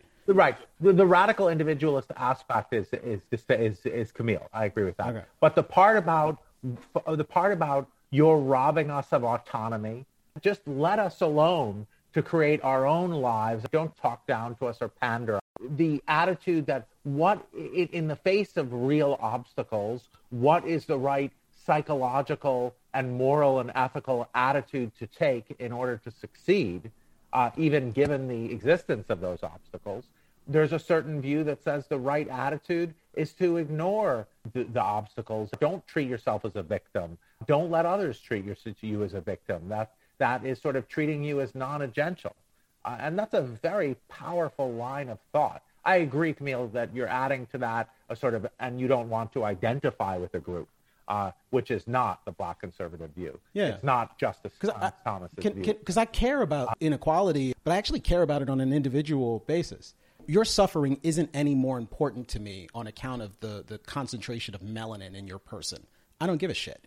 Yeah, if it's been terrible for you, I'm interested in helping you. And the notion of shaping policy so that it's addressing sort of melanated concerns, I think it's grotesque. I worry about that, and I fear it for all of the reasons we underscore. And this is where we disagree. I think that you can't understand America without seeing that there's structural issues. My children are African American and Jewish. My wife is Clarence Thomas's niece. and I mean, by his first marriage to Kathy Thomas. But so when we go through New Haven, they notice that like the COVID neighborhood, as my doctor wife calls it, is the Black neighborhood. Like there are structural differences that correlate with race in this country, and there are politics that work with race. So if you can represent your position as an ideal, which I think it's a great ideal, but there's a reality to the world that belies that ideal. And it'd be great if we could get to the point that you're talking about, but we have to disassociate poverty and racism. We have to disallow politicians from doing racial appeals before we can get there. One small thing on this, and I can't speak for Camille on this. I will actually. Yeah, go for it, white man. That's what I expect from you. I'm going to white-explain this to you. Do it. Is that I know that's not something you deny. The history of the United States and the unfortunate history in a lot of ways that creates these situations is not something that we ignore or we deny or say that should be. It's about how one goes forward in the future and how one addresses those. Right. And an overemphasis or an overfocus on certain aspects of, I guess people would say, victimhood is bad.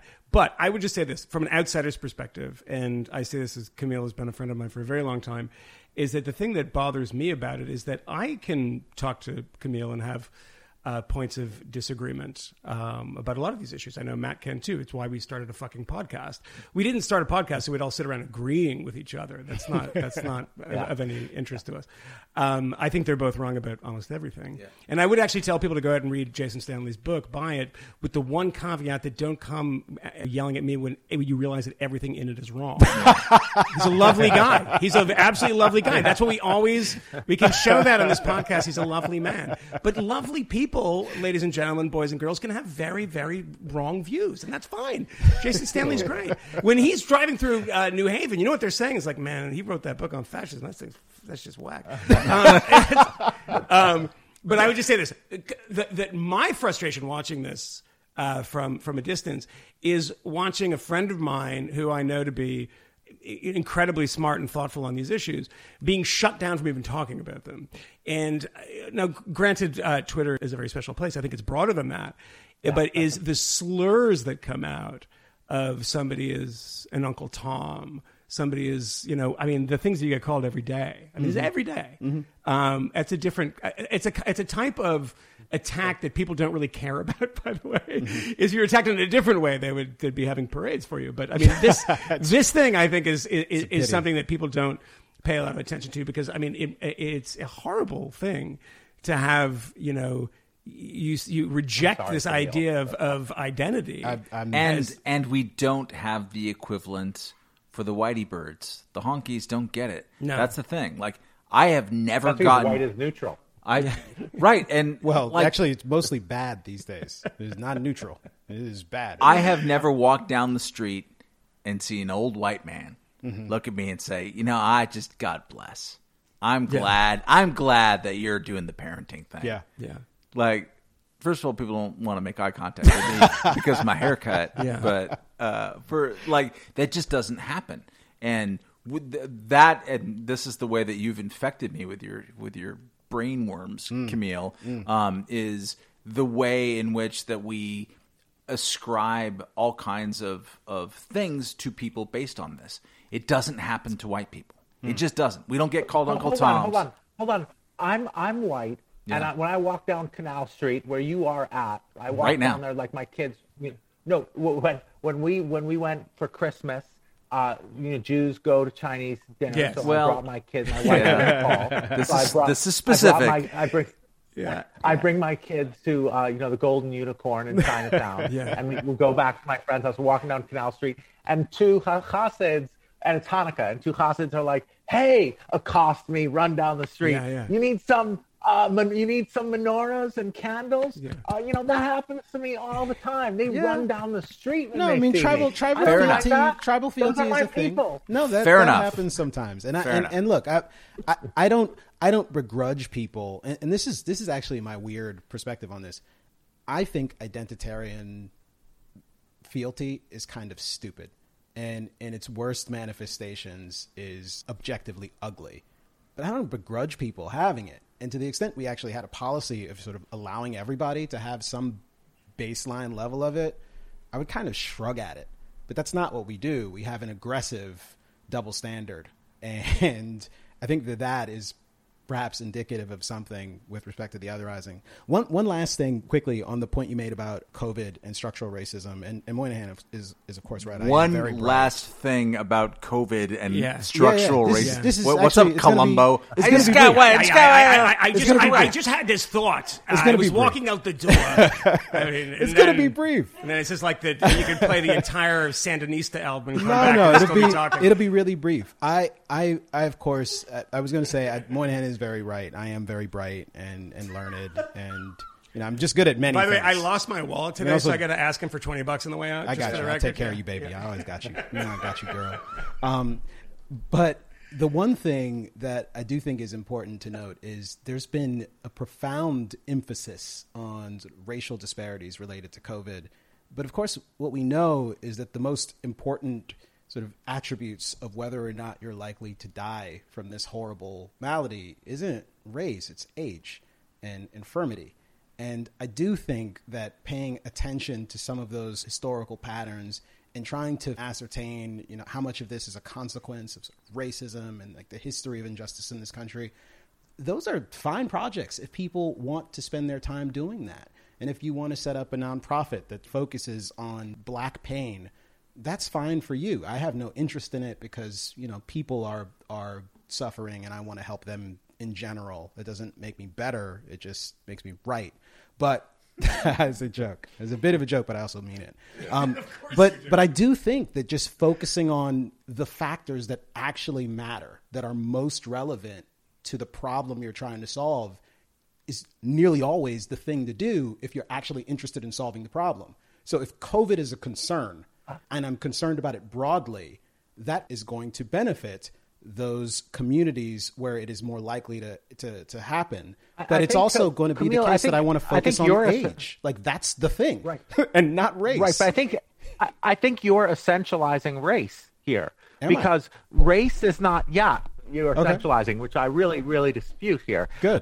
Race is a contingent factor. The reason race correlates is not because of anything to do with melanin. It correlates because there are correlations between race and poverty and essential workers and lots of people living in packed together in houses and contingent aspects that happen to correlate with race because of historical features of the country we live in. We don't disagree on that. I'm actually not trying to essentialize.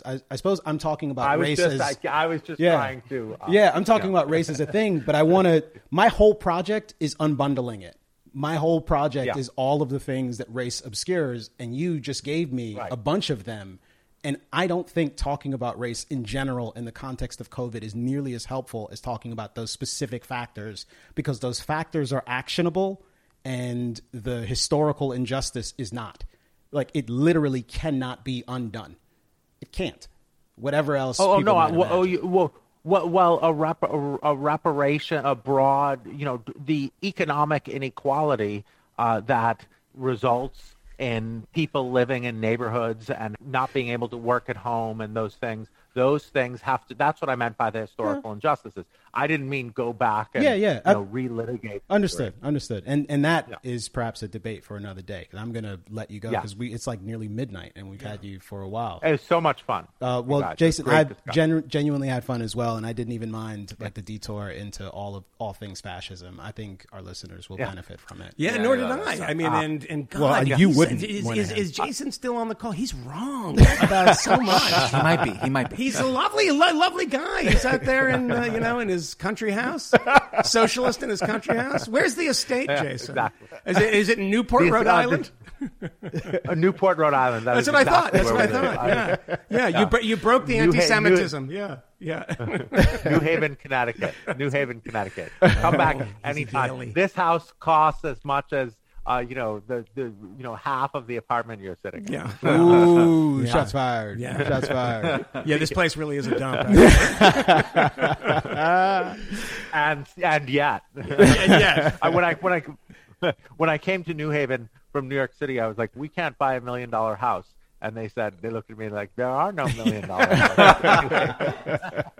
Well, Jason, I appreciate you coming to join us and walking into the lion's den. I mean, that's the thing. I mean, we're not bad. We're guys. nice. Like we're all nice. we want to do is have interesting I conversations. And I know I you love knew talking that. to me. I mean, I love this conversation. Yeah. I had a great time. I would have excused myself an hour and a half ago if I wasn't having fun. So it's one, and I'm sick. To get out. I would have called that an abrupt ending, by the way.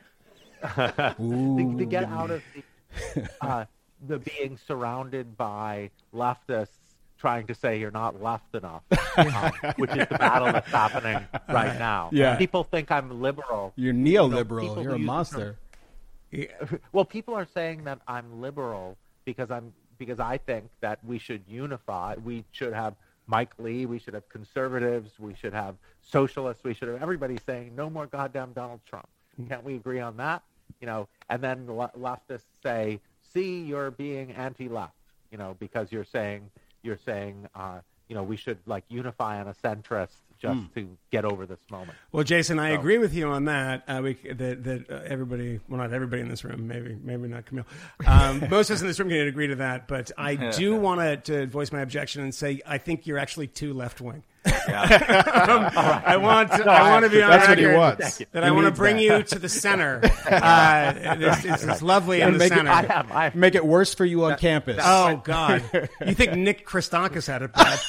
It's going to be Stanley's going to be the next one shouted down. I don't know what he's going to write a piece about. If I can help Halloween it, costumes. if I can help it, that's my goal here, Jason. Let's that get is him it. some gonna Fifth flip Column him. merch. Yeah. Force him to wear it. Yeah. I'm going to flip Jason Stanley. Just make a T-shirt that just says Camille is right. Yeah. By the way, I'm just going to say, having read his book, it's not going to happen. It's not going to happen. Jason's not going I anywhere. am very left wing. Yes, you are. You are. All right, Jason. Thank you, man. Thank you Thanks, so much. Jason. I appreciate it. All right. Well, let's wrap up real quick. So Matt is taking a seat after going to empty his bladder. I wanted Matt to talk to you a little bit about the public school shit, because this week, and I suppose next week, we'll probably do like a whole COVID episode because everything is going crazy. We going to shut down. The pandemic is back in full swing. There's Everywhere. lots of cases. Hospitals are filling up in certain parts of the country, and concern is starting to rise in New York. Death rates, which are necessarily going to be a lagging indicator. You actually have to catch COVID before you can die from it. But could also be that we're doing a better job treating it, which does, in fact, seem to be the case, that outcomes are better, but it may have something to do with the age of the people who are actually contracting COVID. I'm actually doing this for an illustrative purpose. The shit is really complicated, and we still, at this late date in the pandemic, at this late stage, do not have all of the answers. Nope. We don't really know what's going on, and the data is kind of shit. It's kind of shit. And the worst part about it is it happens to coincide with a time in history in which I believe in science. Yes. Is a kind of superhero thing that you say of like nothing can penetrate this. I believe in science and you don't. So therefore, and you do kind of. And that's the thing about COVID. I mean, when you have a conversation with somebody about kids, and I know that, Matt, this is a big thing for you, and the transmissibility and the fact that schools have not been like vectors of transmission. And when I tell people, actually the same thing is true of planes and of subway cars, and they're like, what the fuck are you talking about? I'm like, you believe in the science, but you only believe in like the little bit you know about science. Yeah, 'cause you don't want to know the other stuff. Can I just read this into the record? So this is from the New York Times today. Transmission of the virus in schools has been strikingly low, with a positive test rate of just 0.17%, according to the most recent data, prompting one of the city's top health officials to declare that the public schools in New York City are among the safest public places around. Yep. Yet, for all of those helpful signs, Mayor Bill de Blasio is on the brink of shutting down all classrooms across the school system. Yeah. By far the believe in nation's science? largest, as New York confronts a second wave of the virus after months when the city's success at curbing the outbreak, there should be an asterisk there, but it's not. Success at curbing the outbreak made it the envy of the country. The closure could happen by Thanksgiving, if not sooner. That is fucking astonishing. There's 1 million kids who are in the New York City public school system. 1 million. I don't know what the number is. You know, it was 1.1 million last year. So it's probably like 900 and something thousand this year because a lot of people, like the whole jets are scrambled. My 12-year-old goes to school 1 day a week. The 5-year-old goes 2.5 days a week. So that's nice. Do you mean like goes to the physical building? Yeah. Okay. She's, is remote. You're 12, you can do it, right? Yeah. Like it's fine. And like, if you all remember what it was like when you were terrible 12-year-olds, you probably would prefer to be indoors and away from your middle school. No, I'd smoke at school. Yeah, that's true. Yeah, that's what I when I was 12. I mean, I had a place to smoke. That's true. All them bad bitches at the school, so you got to go to school so you can see the bad bitches. I don't know if I was saying that sort of thing at 12. Probably. Probably. Yeah. You were praying. If we're guessing. You know? So what's interesting is that... you mean praying? Yeah, praying on... I forgot you were religious. Yeah, you're both praying in two ways. For forgiveness. Praying for forgiveness for preying upon women. The probable author of what you were just reading from the New York Times is Eliza Shapiro. And I have singled her out on both published and unpublished podcasts for this podcast for really bad reporting and being very teachers union centric, and the teachers unions are like central to the story of why we might close as early as next week. Very interestingly, on her Twitter thread about this, she like laid out, she's very skeptical of like, hey, look, kids aren't catching this. European schools are open. The 3% threshold, which is the community spread testing threshold that we're creeping up against now in New York, in most places it's like 5% is like kind of generally considered to be what you want to think about for schools, because kids, particularly in elementary schools, don't catch it as often. They don't transmit it. They don't catch it. They don't suffer from it. And we're not seeing any kind of spread. We didn't really see it in the summer at summer schools where everyone went when they were allowed to. And so she was heavily skeptical. And in her thread, she said the reason why this is about to happen is because Bill de Blasio, the country's second worst mayor, and we're saying this with Nancy Rommelman on a couch over there in the corner scoffing because she knows the worst one. When he made his torturous negotiations with the teachers union in New York City, to whom he's beholden, in the summer about opening up potentially in the fall, he had to come up with that number or else they were going to go on strike, basically. Corey DeAngelis, who works for the Reason Foundation, which is the nonprofit that publishes Reason magazine and does public policy work and research on its own and advocacy as well. He's their, like let's do backpack funding guy on the foundation side. Yeah. He has pointed out and where the money follows the students wherever they go. Right. The tax dollars are allocated to the child and they can take them where they want to. Exactly. Right. He has pointed out that the strongest correlation that you have in America right now for whether your school district, your system is going to be open or closed is not the level of community spread of the infection. It's race. It's not race. Wow. What is it, Matt It's Walsh? politics? It's the power of the local teachers union. Yeah. It is literally that. So it is applied politics. Which means that those places have the best policy because teachers unions are about what's best for kids. I believe the children are the future. Thank you. Treat them well. Well, what's a Sexual chocolate. No, and it is absolutely infuriating. And my try to keep it brief takeaway from this is, and as longtime listeners will know, I've also sat through years worth of like equity, desegregation, like talk and organization in the New York school system. If I hear a goddamn single teacher, teachers union, politician, mayor, whoever in New York talk to me about fucking privilege ever fucking again, while they're shutting down schools. Do you know who can absorb a shut down school? You can. Me. You a rich Why? motherfucker. Because I'm a rich motherfucker. And I'm not a rich motherfucker, but like I'm a motherfucker. Dress like a hobo. I dress really badly, and you should see my hair. But like, it's because we have the wherewithal to organize, a pod, right? Yeah. With fellow parents, and we've done this for the last several months with the idea that at some point they're going to screw it up so badly they'll probably shut down the schools again, and we will be able to absorb that.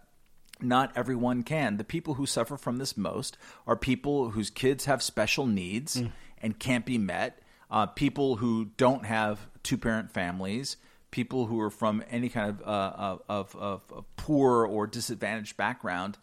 And you're coming at me with equity? Half of the emails... These people don't like poor people, Matt. You understand that, right? The people I don't in want... Park Slope don't like poor people. I don't want to get there, dude. But the people in Park Slope don't want this. They don't want these schools to close. No, they want them open. Generally. No, I'm talking about the ones who are the teachers and part of the teachers union. Sure.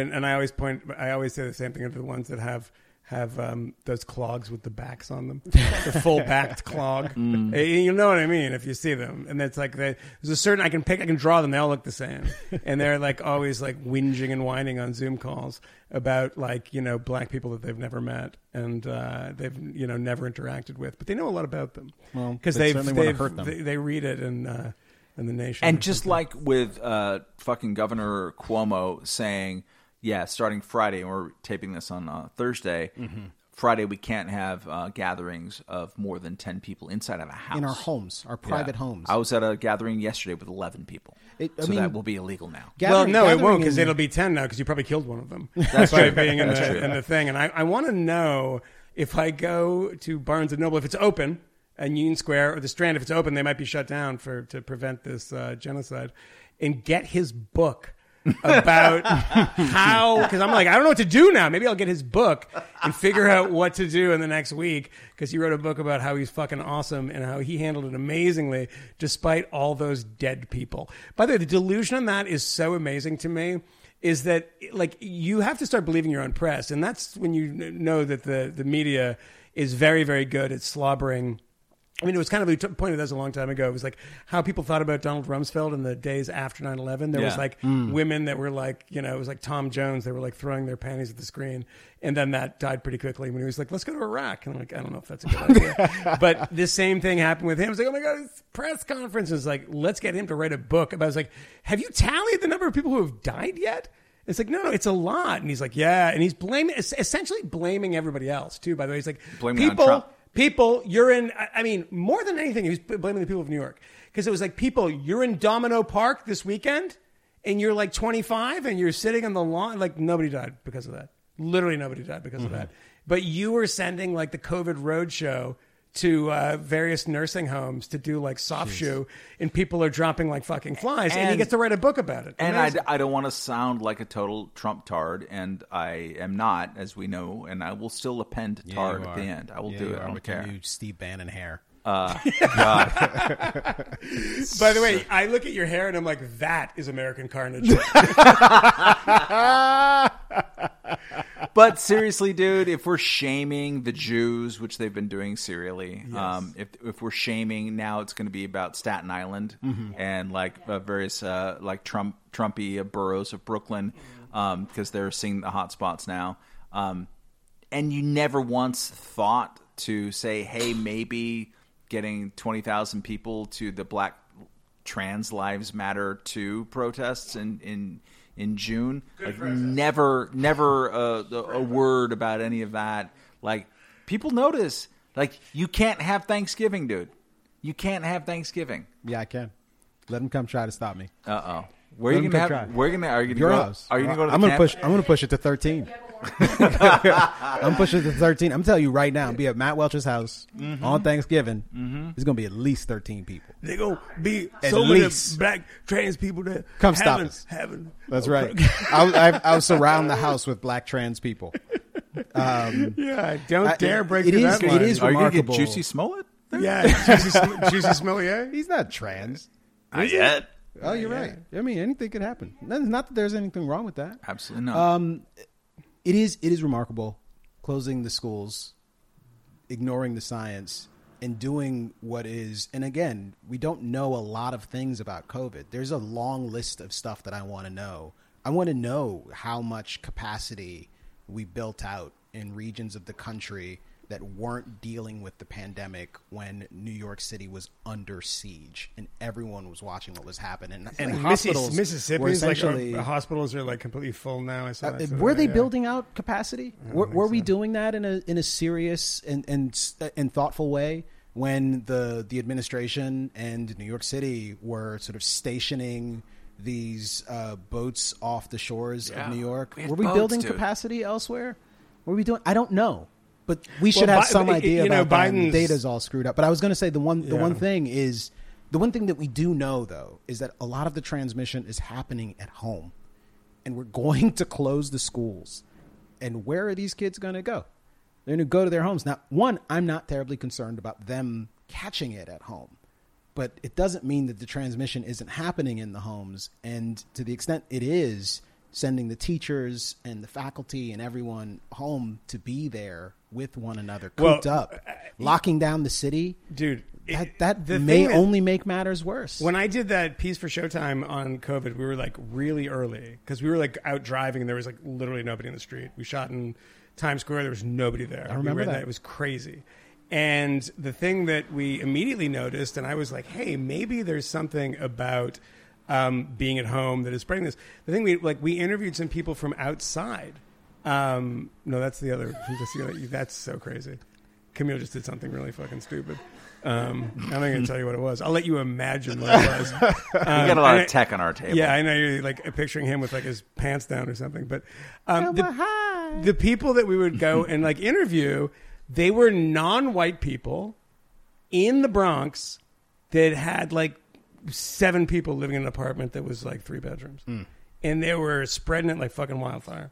And it's like, that is to your point of like sending people home who have never met anybody who doesn't live in like Park Slope. And one time they met somebody who lives in Clinton Hill. And it was like, oh my God, it was incredible. But that's where, I mean, to talk about this stuff being transmitted at home, that you don't have big apartments with, 2 people living in them. There's whole families living in these small places. But I know the thing that I've complained about more than anything on COVID, and this is really annoying to me because it's still the case. No one is ever getting on like this is the easiest thing to do. Like the Times did a very good thing the other day about masks. It was like an interactive thing. The graphics were beautiful. It was very, very well done. But like, do masks work? Do they not work? And it was like, yes, they do. And here's why. Can someone finally, and I know you've all heard me say this before, can someone finally just do a piece on how fucking COVID is transmitted? Because I still go to places where before I can walk up to the scanner, they're like, hold on, we were wiping everything down, and there's like sirens, and everyone's got fucking, like S&M gloves on and like rubber outfits, and like maybe it's just the places that I'm going, and they're like spraying things, and it's like, nah, that's not how it works. I think we know that that's not how it works now, right? Like everyone's getting it in fucking churches. Why are they getting it in churches? Not because they're like licking fucking the pews. It's because people are shouting and hollering and singing and expectorating and doing all the stuff that we want to imagine in a church. Also hug at church. And you hug at church, and you shake hands and you say, church. I love you, my brother, and the rest of it. Oh, in your church, they're like pulling the devil out of you. Well, if he's in there, you want to get him out? Yeah. It's like, is that how you get it out? Get your hands off me. Maybe. But that kind of thing, like, we still don't have, and like everybody I know, when I say that to them, it's like, I don't think that's how it happens. They're like, are you kidding me? No. You got to sanitize. Like, you don't have to sanitize your fucking groceries. Did anyone put that in the newspaper one day and say, or just a piece somewhere like, hey, by the way, all you crazy people, I get why you were doing this. Totally understandable. We didn't know anything about this disease. You don't have to. Yeah. No, I think it's fucking like, Big Purell or something that's allowing this to go The on. big problem with this, besides the fact that people are getting sick and dying, which is kind of a big problem. That's a problem. But also, everyone is going to be doing some kind of lockdowns. Like it's happening in New York. New York, we thought like we turned the corner. Yeah, England's and that full on lockdown now. Paris, France is on. Strong indication that the Biden administration is interested in some national mask mandates, and also a federalized lockdown that lasts at least heavy suggestion 4 or 5, 8 weeks. Strong recommendation. Yeah. No, New York actually, will take that recommendation. Everyone who is sitting in a position of saying that the American response was uniquely bad because of Donald Trump. Yeah. Please do look at Europe right now. It's crazy. Especially death rates and hospitalization rates and a bunch of other stuff. Like, I think there are many things that are objectively horrible about the Trump response and the administration response.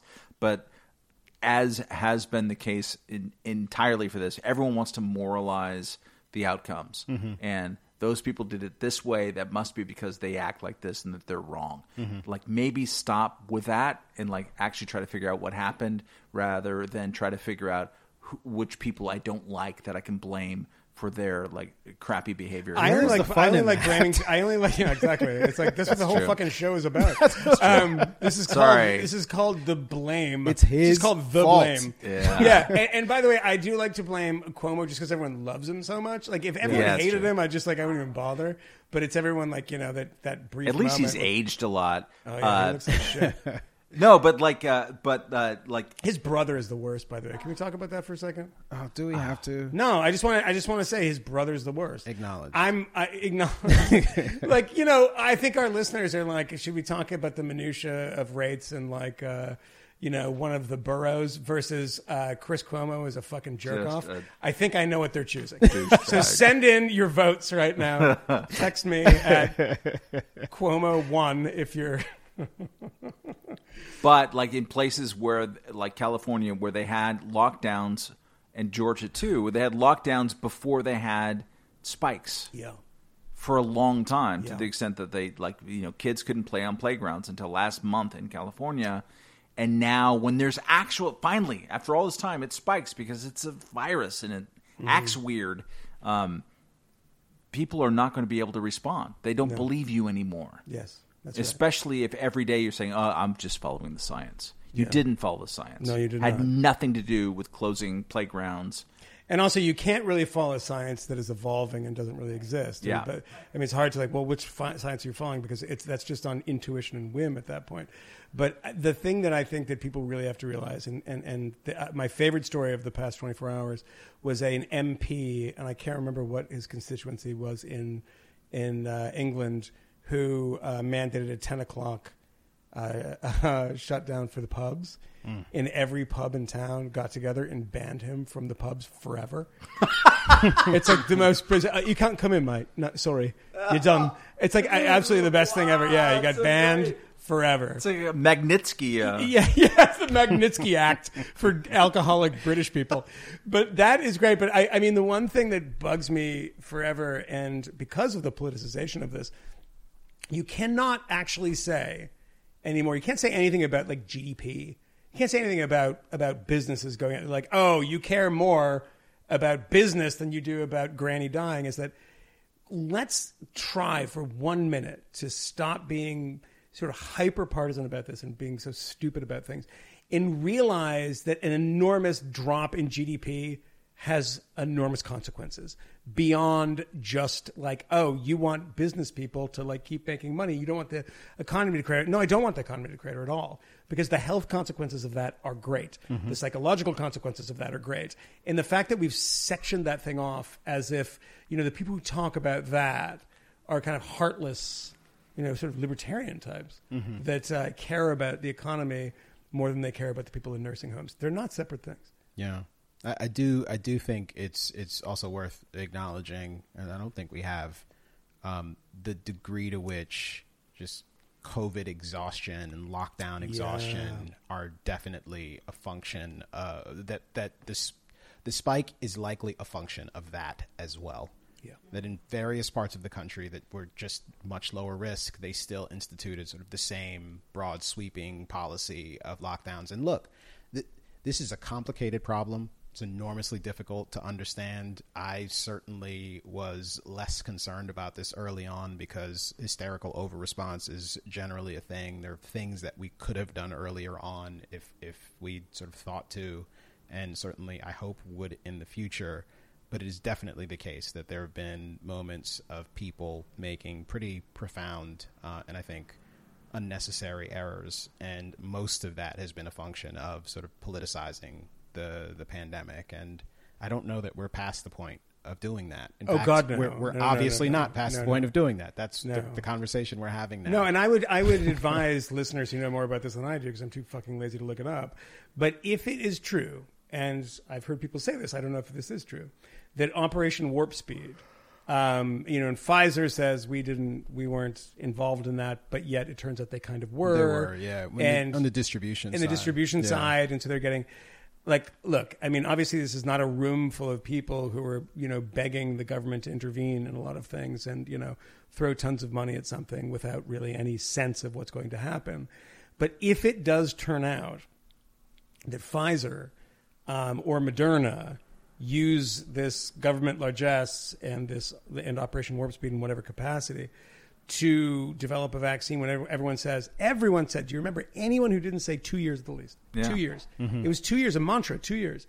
And gets this okay, we were 90% effectiveness of the Pfizer vaccine. Moderna is going to be releasing their numbers tomorrow, which is why I didn't sell the stock today. But I hope they're good, because then I'm fucked if they're not. But if it's good, we're going to be happy.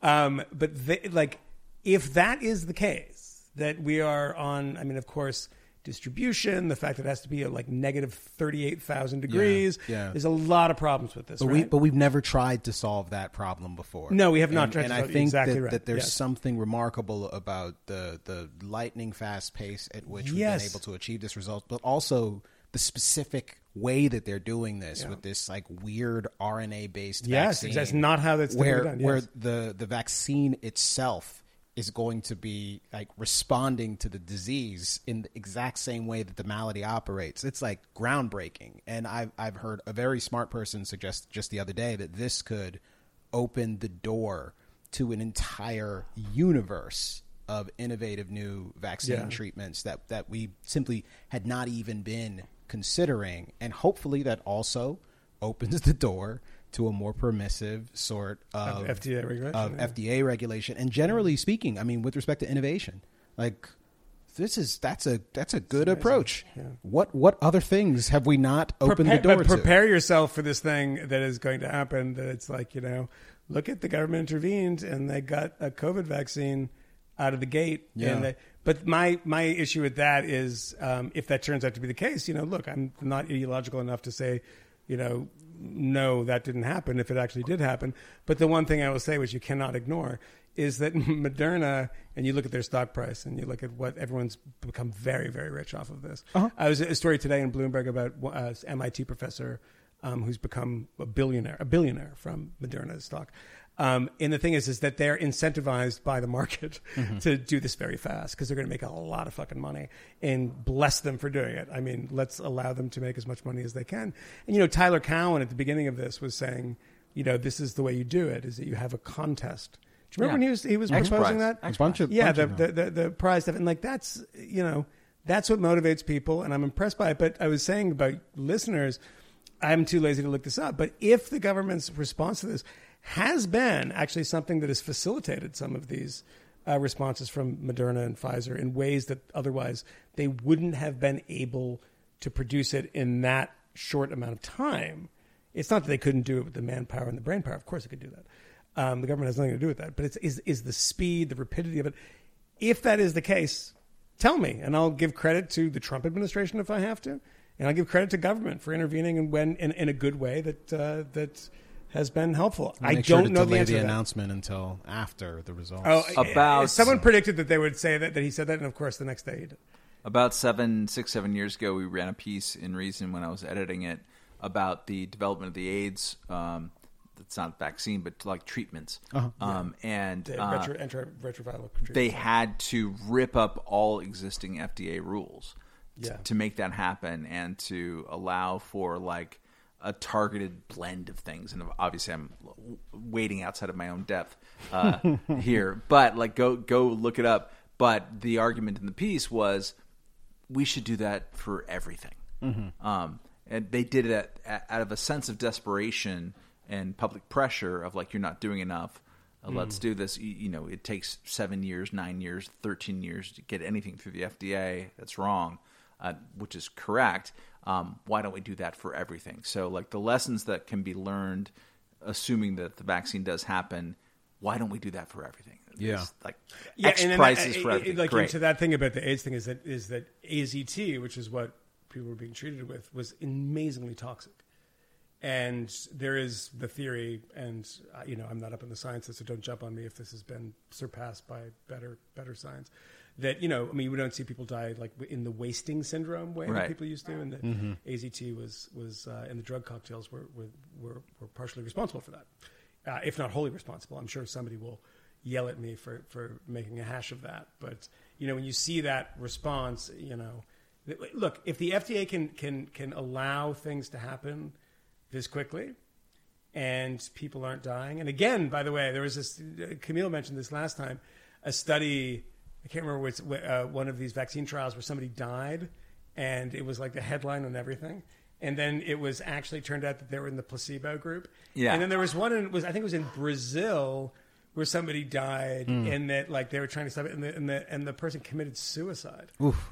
And it's like, no, that's not what's happening there. That's not, they're not committing suicide because the drug's not working. I mean, come on. But yeah,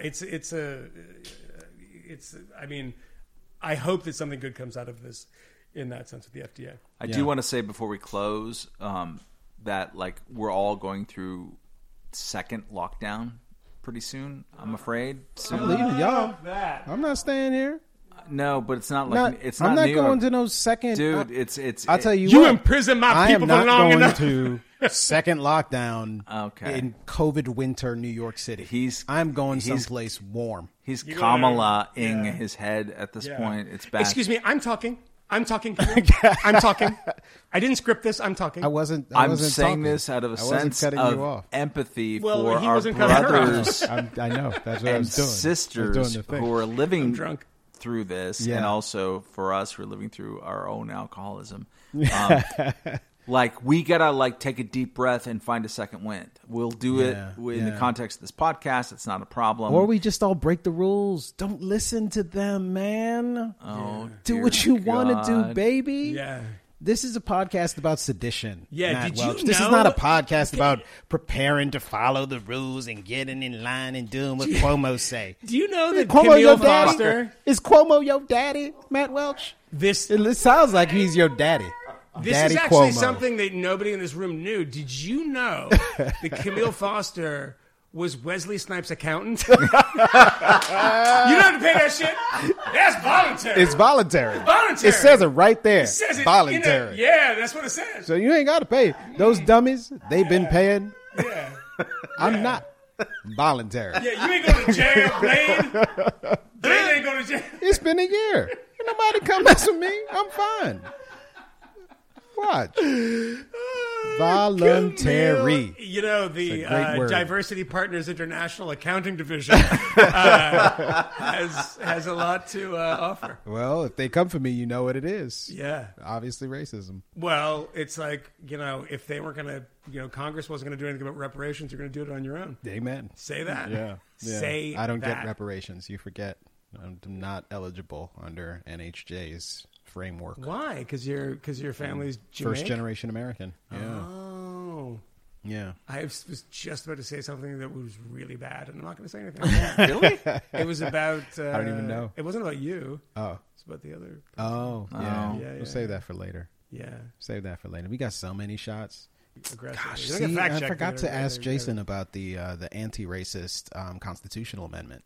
Because that seems like a problem. Seems like the sort of thing that one would worry about if they're concerned about fascism and authoritarianism. A constitutional amendment that creates an an executive body that has the ability to override any law passed in the country that it decides is insufficiently anti-racist. To be clear, though, every constitutional amendment proposal is as really existing in our lives. I'm just saying that that's the ambition. It's the will to power that I'm concerned with, Matt. I get it. Yeah. But it's the will to power. Don't talk about Jason. I like using that phrase. He's not here. Thank you. No, I'm saying I'm going to. I know, talk to but him like about this. you This know, isn't a diss. I'm No, I know, ask but him. you're not allowed to talk to him. Yeah, when he's not I don't here. want. That's right. Yeah, we Don't do mention that. his name. There are a lot of rules that we need there's to gonna be abide a by lot on of this like podcast. people tweeting. Yeah. Who you used to be friends with tweeting Yeah. about how bad you are. No, for we don't talking want about to. when We don't somebody- want to do that. We Yeah. also don't want to have Yeah. abrupt endings. Yes, that's true. Bye. Never. We know of new methods of attack. The Trojan horse, the fifth column,